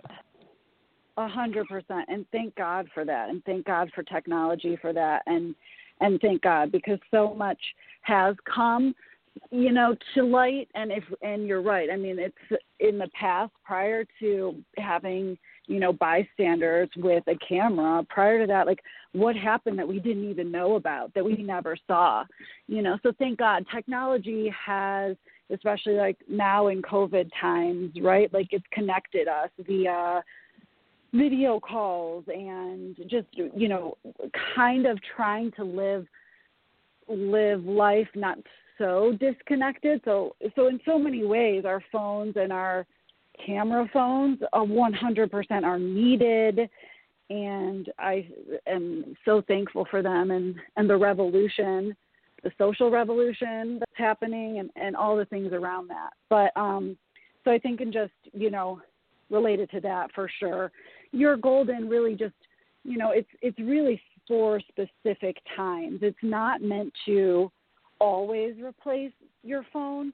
It's really just only to replace your phone when you really want to just be present in the moment, and you don't, and like, so I'll just keep bringing up like your child's birthday, like it's something that you want to be around for and you want to be present for, and you want your child to know that you're there and that you're experiencing it with them and you're sharing in the experience. And then, later on, you didn't have to sacrifice getting great pictures. You don't have to look, to your grandparents to be the designated photographer, or your parents and their grandparents. You don't have to look for extended family to be the one behind the phone. You can just kind of let it go. So really, it's just meant to really bring us together, and, you know, by no means meant to take the place of the revolution that's going on right now, for sure.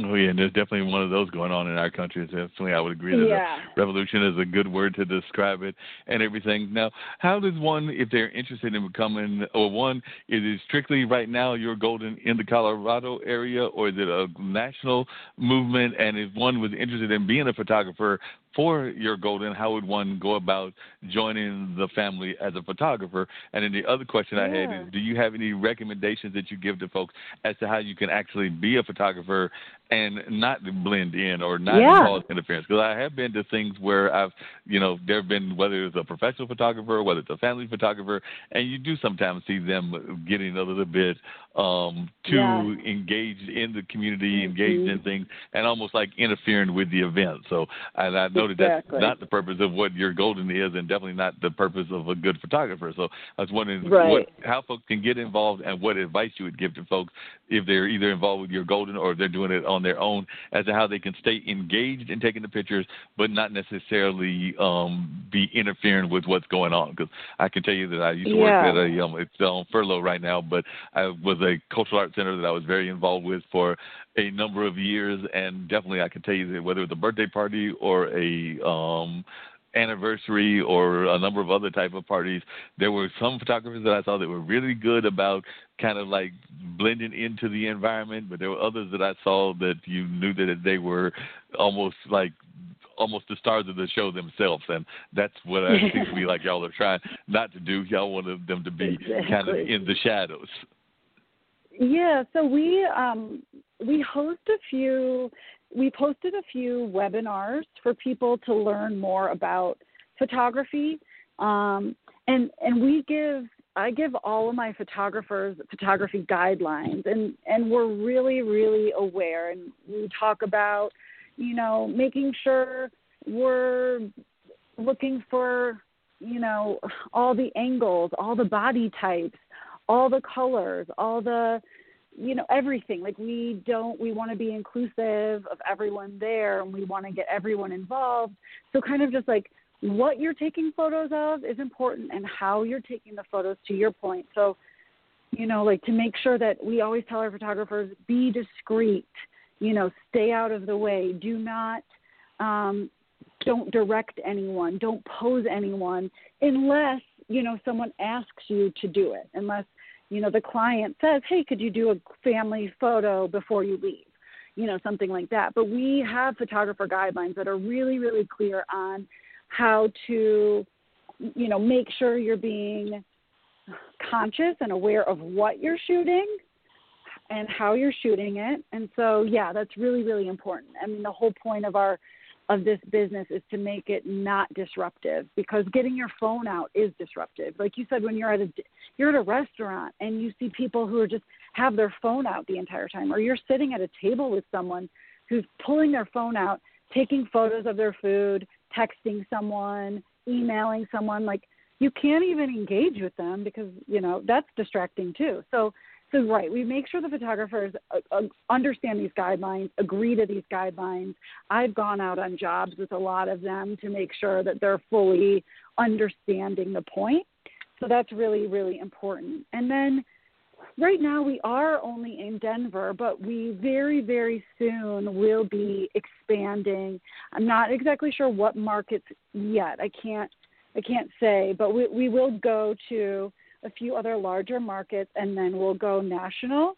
But in Denver here, basically what people can do is go onto our website and express interest in becoming a Your Golden photographer. And then what I do is right now I'm vetting everyone. And so what we're in the process of doing is making that more automated. I mean, the best way I can put it is if you think of like a ride share, like Lyft or Uber or something like that. Like when you go on and you sign up, someone could sign up to be a driver and someone can sign up to be a rider. And so ultimately it will be the same thing, and it will be fully automated, and people will be able to sign up to be a photographer or sign up to be a customer. But right now I'm vetting everyone. I'm a solo entrepreneur and the founder and the only employee. So I'm also doing that right now. But the great news is we've onboarded a lot of photographers before we started our customer acquisition. So we have a great pool of photographers on board already. And as we gain traction here in Denver, we've gotten more and more interest in photographers coming on board because they see the value in this quick kind of cash. Again, if you think of it like ride share, the customer pays up front. As soon as that ride's done, in theory, it kind of goes to the driver. And so it's a similar thing. The customer pays up front for our services, and very quickly the photographer gets paid. I've actually got to tease you about something that you said and everything, because you said that folks taking a picture of their food and all of that. I'm actually a member of our local Yelp, considered a Yelp elite, and I definitely will go and take a picture occasionally of food and things of that nature and then upload it, since I'm considered one of their elite people and everything in this local market. So I'm one of those people guilty of taking pictures of the food as well. Man, so I'm just going to let you No, that's a good example, and I was just going to tease you about that. And I do agree that sometimes folks are taking pictures and it's not going anywhere like Yelp or any of the other review sites or anything of that nature. So I have seen people just taking pictures of it in general or posting it as part of a Facebook post or something like that. So like I said, in my case, it was having a purpose, but I do know folks that are the types that you're talking about that just posted and is going on social media and all of that. And my partner in crime, Dean, is a fellow entrepreneur, so I would love to hear your reflections on what that means to be an entrepreneur. I would actually consider Aya, even though she's in the marketing wing, to be an entrepreneur as well. So I would love to hear what brought you into the entrepreneurship world, and then Dean may have some advice for you in the entrepreneurship world as to you tell what brought you into it and all of that, because like I said, Dean has done entrepreneurship for a number of years in a number of ways, but we'll turn it over to you first if you'll tell our listeners a little bit about what got you into entrepreneurship and what made you decide to possibly leave corporate America. I don't know if you left corporate America or not, and whether you're deciding to do this as a full-time job or what made you make this leap. So if you'll talk about your entrepreneurship journey. Yeah, so I am still working a full-time job and building this business at the same time. And I really actually never wanted to be an entrepreneur. I just kind of found, I've struggled with mental illness for a really long time. And as I saw just kind of this connection between social media and our devices and mental illness, and I started doing the research on it, and I started seeing, this connection between how much time we're spending on our phones and what it's doing to our social connections. And, the stats like, a caregiver turns away from a baby for 2 minutes and the baby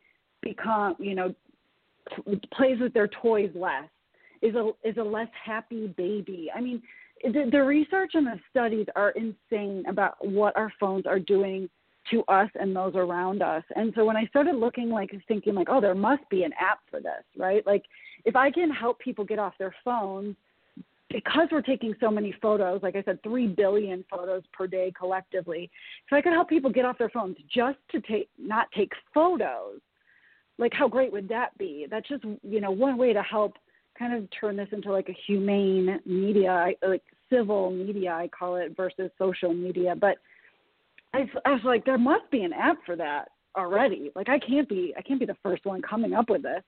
And I did all that research, and there really isn't. There are a few photographer on-demand companies, but none of them are really focused on this social cause and social mission of being more present and disconnecting from our phones and building stronger social connections and just replacing our cell phones. So there's these photographer on-demand businesses that someone will come to you and just use your iPhone for you. It's just like a person within, 5 miles of you will come and pick up your phone and take photos of you.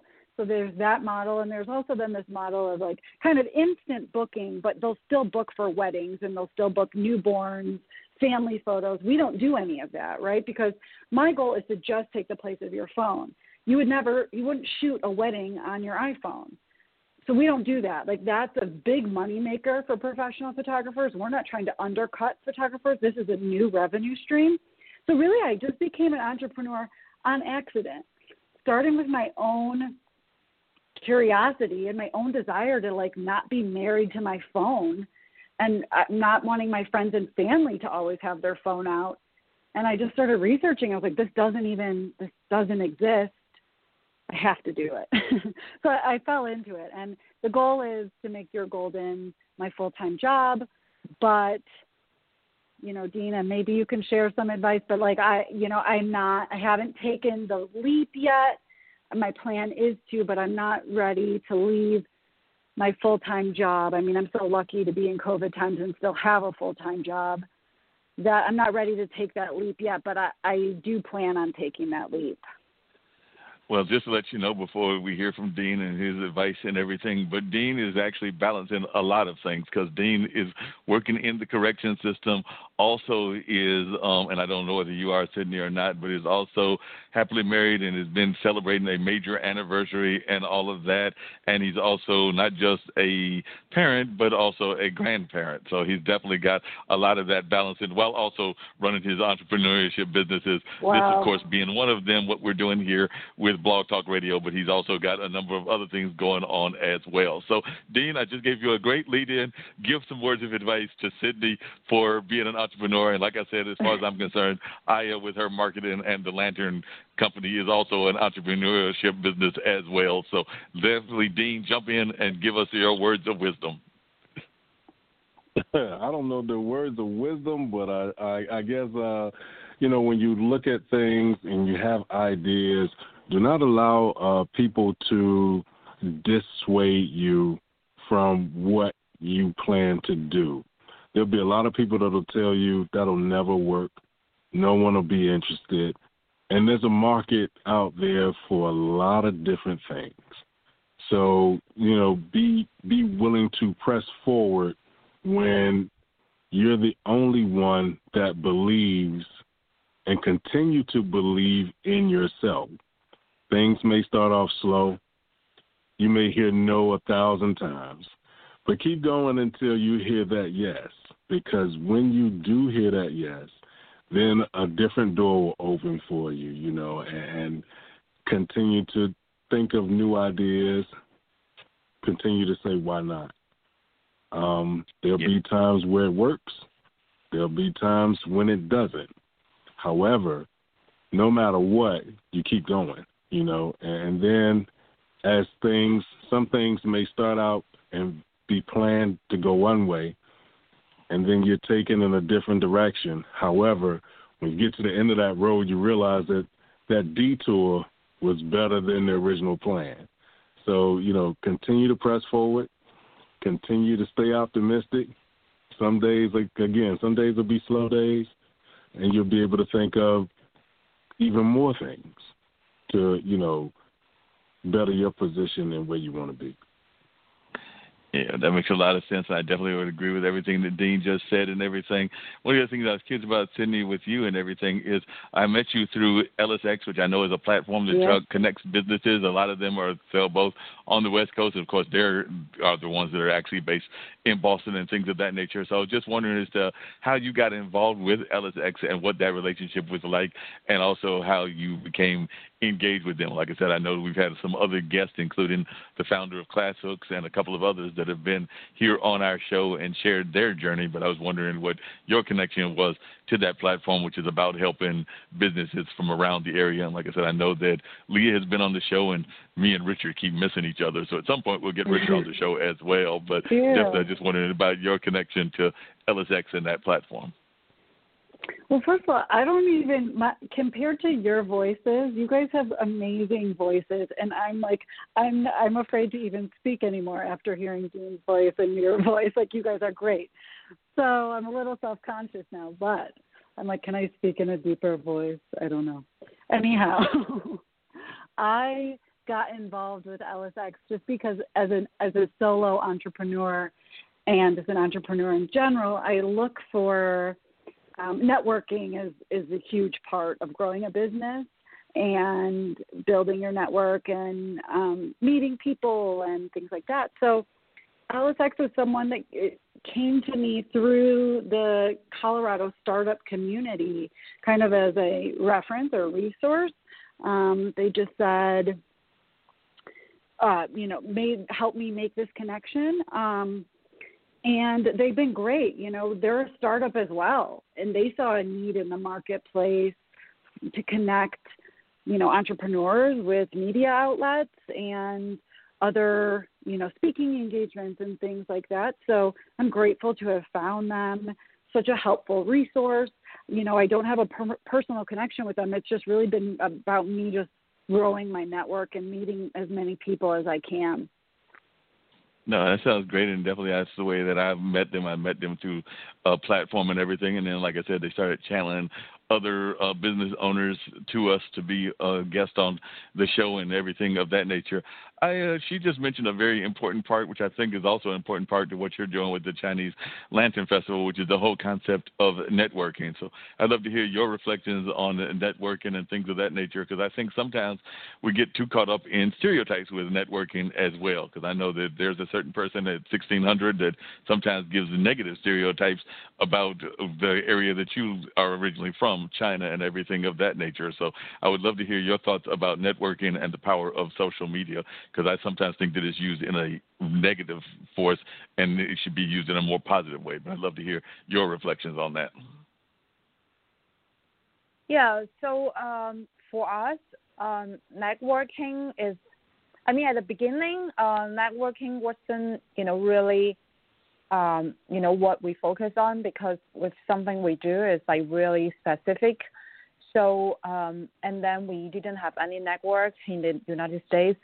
So basically for us at the beginning, it's like just like cold calls, and then, but later, we know like which community that we should focus on, and then, where we should, network to get to know people. And then that is like how we start to get into those communities.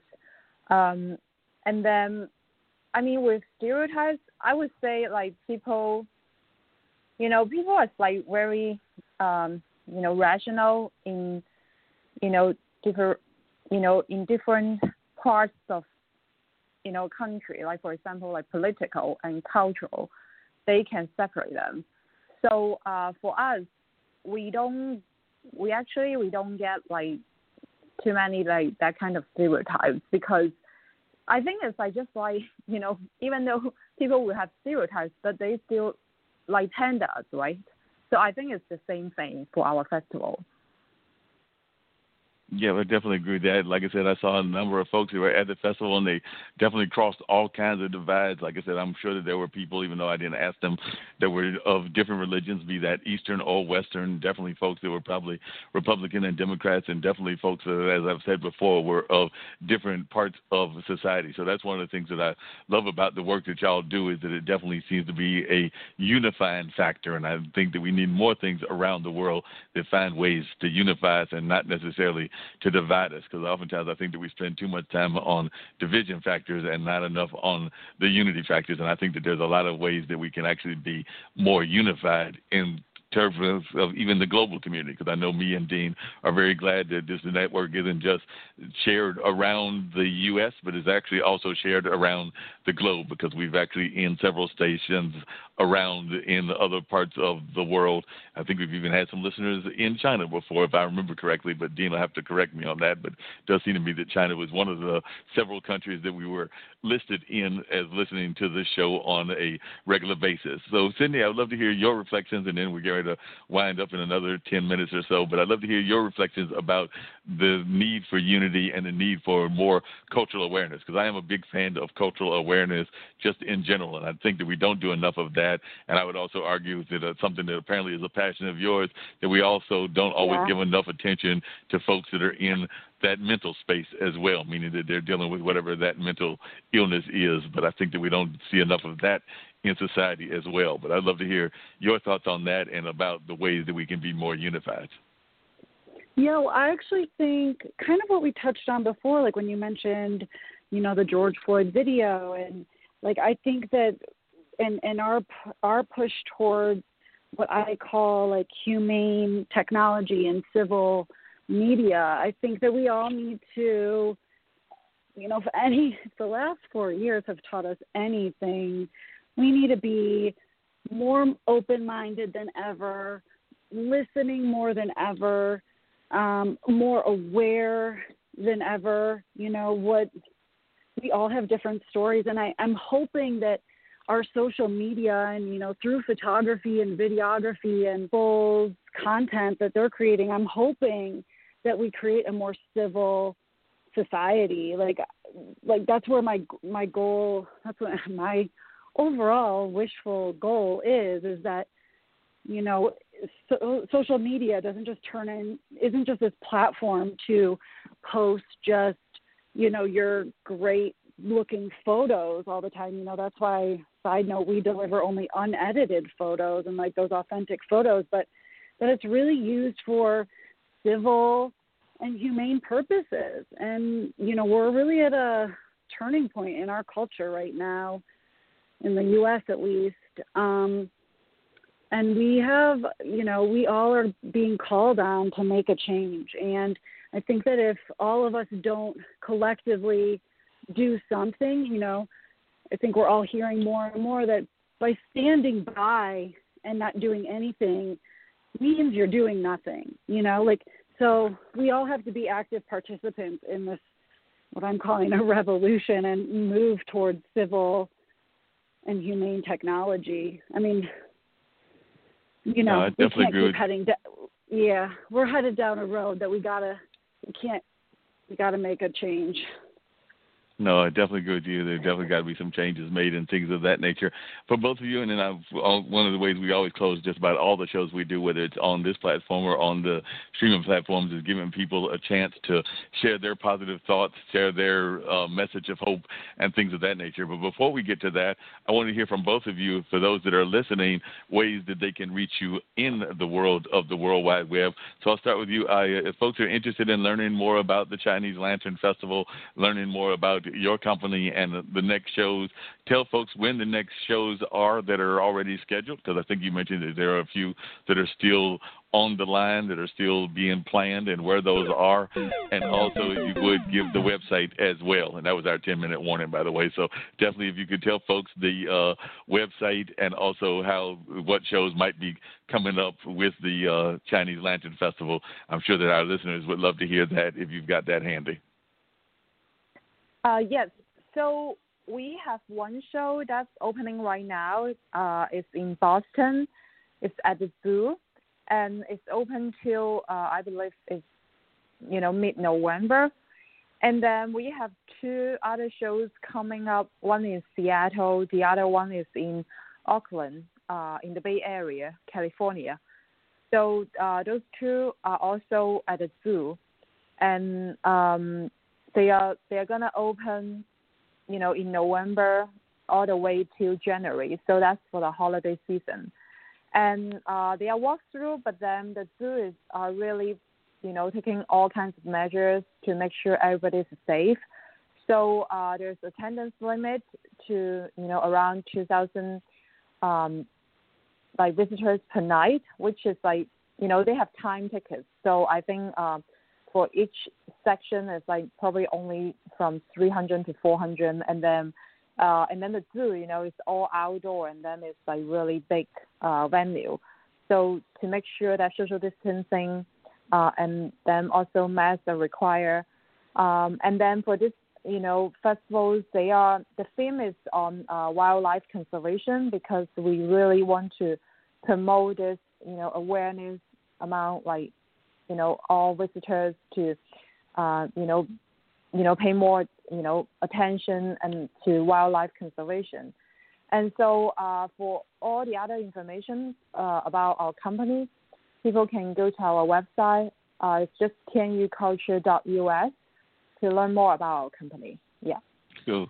And would you spell that for our listeners, for those that don't have like a pen or paper handy? And of course, we'll post it on our website as well. But those that are listening, if you can spell the name of the company so that they can know that most folks will know how to spell culture, but they might not know how to spell. I think it's named after the city that y'all are from. But if you'll spell that first name for our listeners. Yes. So Tianyu is spelling as TIANYU. So tianyuculture.us. All right, thank you. And definitely, if there are listeners from outside of the country, y'all have another out area that is for those that are, say, from France or Spain or Australia. So is that separate company, would that be also on that website, or would they go to tianyuculture.Europe or something like that? Or where would they go if they're hearing us in other parts of the world? Well, we are all connected with our, parent company in China and also another subsidiary in Europe. So people can definitely just come to our website, the U.S. website, and then contact us, and we will, forward the message to our European office, and our representative there will contact them. Yeah. Sounds good.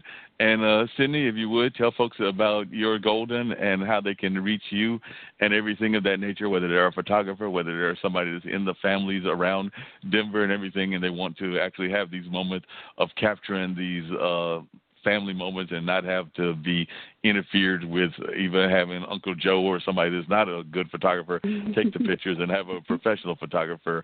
So if you would share a little bit about that, your website, and also the other question I was going to ask you really quickly is, were you always a photographer? So like I said, is photography something that has always been an interest of yours since you were a kid, or is this something also like the entrepreneurship that you fell into later in life? So if you want to answer that question while also giving the website, we can do that now. Yeah. Real quick, I am not a photographer at all, actually. Like I said, I just kind of fell into this opportunity, and I'm not a photographer. And to Dean's point, when I started researching this, people were saying, no, like, you don't know what you're talking about. You're not a photographer. Who are you to even say deliver unedited photos? We never deliver unedited photos. And so, but again, to Dean's point, that's what made me, that's what fueled my fire. Hearing these people say we never do that, I was like, okay, great, I'm on to something. So I'm actually not a photographer, but I do appreciate it and love working with photographers. And our website is actually just the letter U, the letter R, golden.com. And while we have a love-hate relationship with social media, that's where we reach most of our audience. So we're also on Instagram at the letter U, the letter R, _golden. And those are the two best places to find us. Sounds great. And like I said, we were getting ready to wrap it all up, and we got about 4 minutes to go into doing that and everything. So I'll come back to you, Sydney, and then I'll come back to Aya to wrap everything up. And then, of course, me and Dean will let folks know about the great network and all that we've got going on in the different platforms and all of that. But like I said, usually at the end of a show, I will ask folks about their words of encouragement, their words of positivity. And, of course, we've got a lot going on in the world, whether that's the pandemic, whether that's the racial pandemic, because as far as I'm concerned, that's another pandemic that we've got going on in the world, or the economic pandemic, because a lot of us are facing economic hardship. So any words of encouragement or positivity that you want to share, I'll turn it over to you, Sydney, then I'll come to Aya, and then we'll probably me and Dean will bring some words of wisdom as well, and then wrap it up by telling folks about what we've got coming up and all of that. So any words of wisdom that you want to share or words of encouragement? So I'll start with you, Sydney. Yeah, I would just say two things. Is one, just be mindful when you're using social media, and just know that, it's okay you don't have to post everything in your life, and, just be aware how some people perceive things, only seeing people's perfect photos all the time. I just think we need to be more mindful on social media, and just thinking about that as you move through your days in the future. And then the only other thing I'd say is just vote, but please vote for the right candidate. Understood that, and I would definitely agree with please that. Vote. Yeah, I would definitely agree with that. Aya, what are your thoughts? Any words of encouragement? Like I said, you bring us the perspective from somebody from another part of the world, but like I said, we definitely consider ourselves global citizens and definitely part of a global community. So any words of encouragement or any positive thoughts that you would like to share? Who knows? It might even be something from like the words of one of the great Chinese leaders or something that you live by. But any words of encouragement that you would like to share, this is your opportunity to do that now. So they definitely it's like very important to stay calm and, just like be rational about things. And I really agreed about like social media. I watched The Social Dilemma and also The Great Hack on Netflix, and it is like really scary. So I would say that especially during this really difficult time, just like don't let like anything negative or like maybe on the news or on social media to affect your personal life. I mean, that's like for me, like I feel that it's like that's so important because you just want to be like just be rational and calm, and because that also impacts about your decision makings and also and your health. So yeah. Now, that makes a lot of sense, and I definitely agree with you on that. One of the things that I would add, and something that I try to encourage people to do here on this platform as well as other platforms, as well as just among my friends and peers and everything, is definitely I think that we need to be more culturally aware and not just of our own societies, be that whatever society you might be part of. But one of the things that I mentioned that I loved about the Chinese Lantern Festival was I got to learn about another part of the world that I haven't yet to visit and everything, and that's something that goes on even on some of the social media sites or some of the social podcasts that I go on and everything. Like I said, I'm also part of the IBM.TV family, and I know sometimes we'll have people that are traveling around the world that have traveled around the world, so I'm always glad to learn about other parts of the world, be that South Africa, be that Nigeria, be that China, be that a number of other places. And like I said, at some point we'll get to being able to travel, and I hopefully will get to do more world traveling, because that's something that even in my late life, in terms of being in my late 50s,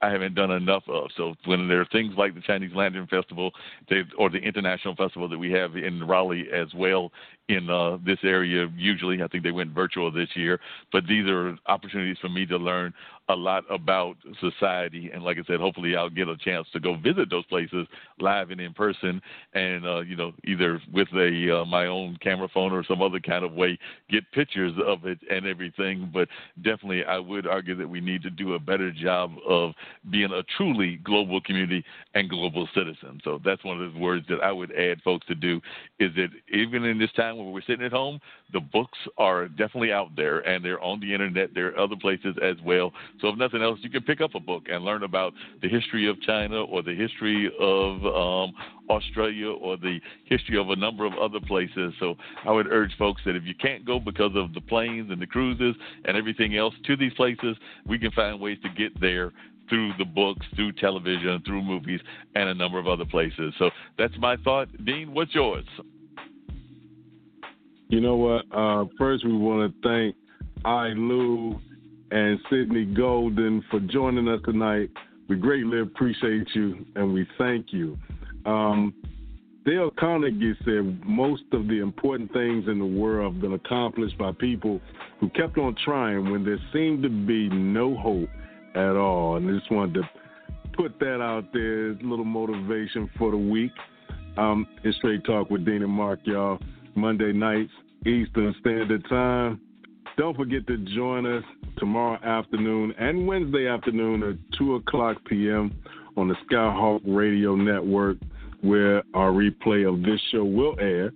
And if you missed that, then we have other replays on Radio Public, iHeartRadio, Google Podcasts, Spotify, Spreaker, TuneIn, Stitcher, Podbean, Apple Podcasts, Podchaser, Podcast Addict, Castbox, Podfollow, and right here at Blog Talk Radio, we are a part of the Level Podcast Network, where we also have a number of shows. And those shows include Mullings Music and Memories with Mark Lee, Virginia Interfaith Live, The Black Girl's Guide to Surviving Menopause, She's on Call, Let's K-12 Better, Western New York Original Music, the Let's Talk About It radio show, Front from the Front Seat, the Just Podcast, Mona Shakes Minority Reports, the Mark Lee Show, the Planet Good Seed Podcast with Tish Oakley, Funk Music with Zach, the Spinach Social Hour, the Online Dinner Party with Mark Lee, the Chef Gang Radio Show, and of course, Straight Talk with Dean and Mark. Like I always say, when you walk outside your front door, it's showtime and the world is your stage. Just make sure that people are not watching the rehearsal. With that being said, this is Six-Man Dean Geronimo. Have an outstanding weekend as always. We'll see you in 7 days.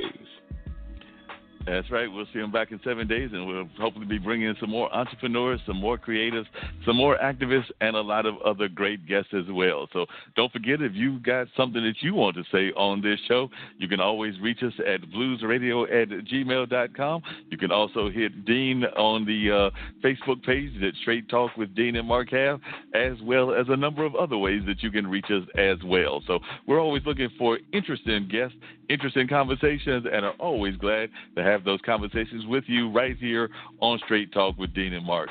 I'm out of here as well, and as we like to say, it has definitely been a great show with some amazing guests and some great conversations. We hope that you'll join us in hearing more of these conversations that Dean just referenced that'll be appearing on some of our other programs, some that are hosted by me, some that are hosted by others as well. As a matter of fact, I think Dean left out one of the shows, so I'm about to get on him because he's also got another show that he is a host of as well, and for some reason that one didn't get mentioned. So Dean, you need to tell him about your other show, and we're going to hear those episodes as well. So Dean, I'm not letting you off the hook because I know you've got that show that goes on where you have your guests, and you didn't mention that among all the things. You dropped my name 3 or 4 times, and I'm glad that you did that, but I'm not letting you off the hook because I know that there's a show called that's got Talk in the title, and you didn't mention them, and you also didn't mention the show that involves our parent with her kids and everything. So the K-12 show was not mentioned, but you also specifically did not mention the one where you do your show. So I'm not letting you off the hook. We'll let her off the hook, but you don't get off the hook. So tell folks about your show and where we can get that next episode. It's the Let's Talk About It radio show, man. It is on hiatus at the present time. So, when we get back to it, we'll be ready to do it. You know what I mean? Keep it locked right here, blogtalkradio.com/squared, SQUARED. The number is 807. Definitely. And on that note, we're going to be out of here. I'm going to be reaching out to my folks. Dean will be reaching out to his folks. But like I said, we're always willing to meet folks that we don't know. Because like I said, we've definitely had some folks on the show that we have reached out to that are new friends, like our friend Aya and our friend Sydney. But we've also got some of the folks that we've known from our past and some of our own involvements, be that my involvement or Dean's involvement. But we just like to have good and engaging conversation. I know that that's something I enjoy, and that's something Dean enjoys as well. So that being said, and on this last note, I'm going to say one more time that if you got something to say, you need a platform to talk about what your passion is, or you got a business that you want to share with the world, we are one of the platforms that you can do that at. So I'll be looking for my email, maybe even later on this evening, and who knows, maybe it'll get blown up with all kinds of folks saying, I just heard you, Mark, say that I can be on your show with Dean. And I'll be like, yes, that is what I said. So bluesradio@gmail.com. That's the email one more time. Or you can reach Dean through his email, and I'll let him tell you what his own personal email is in case you don't want to talk to Mark. That email is 807media@gmail.com. And on that note, me and Dean are out of here, and we'll catch you next week. Peace.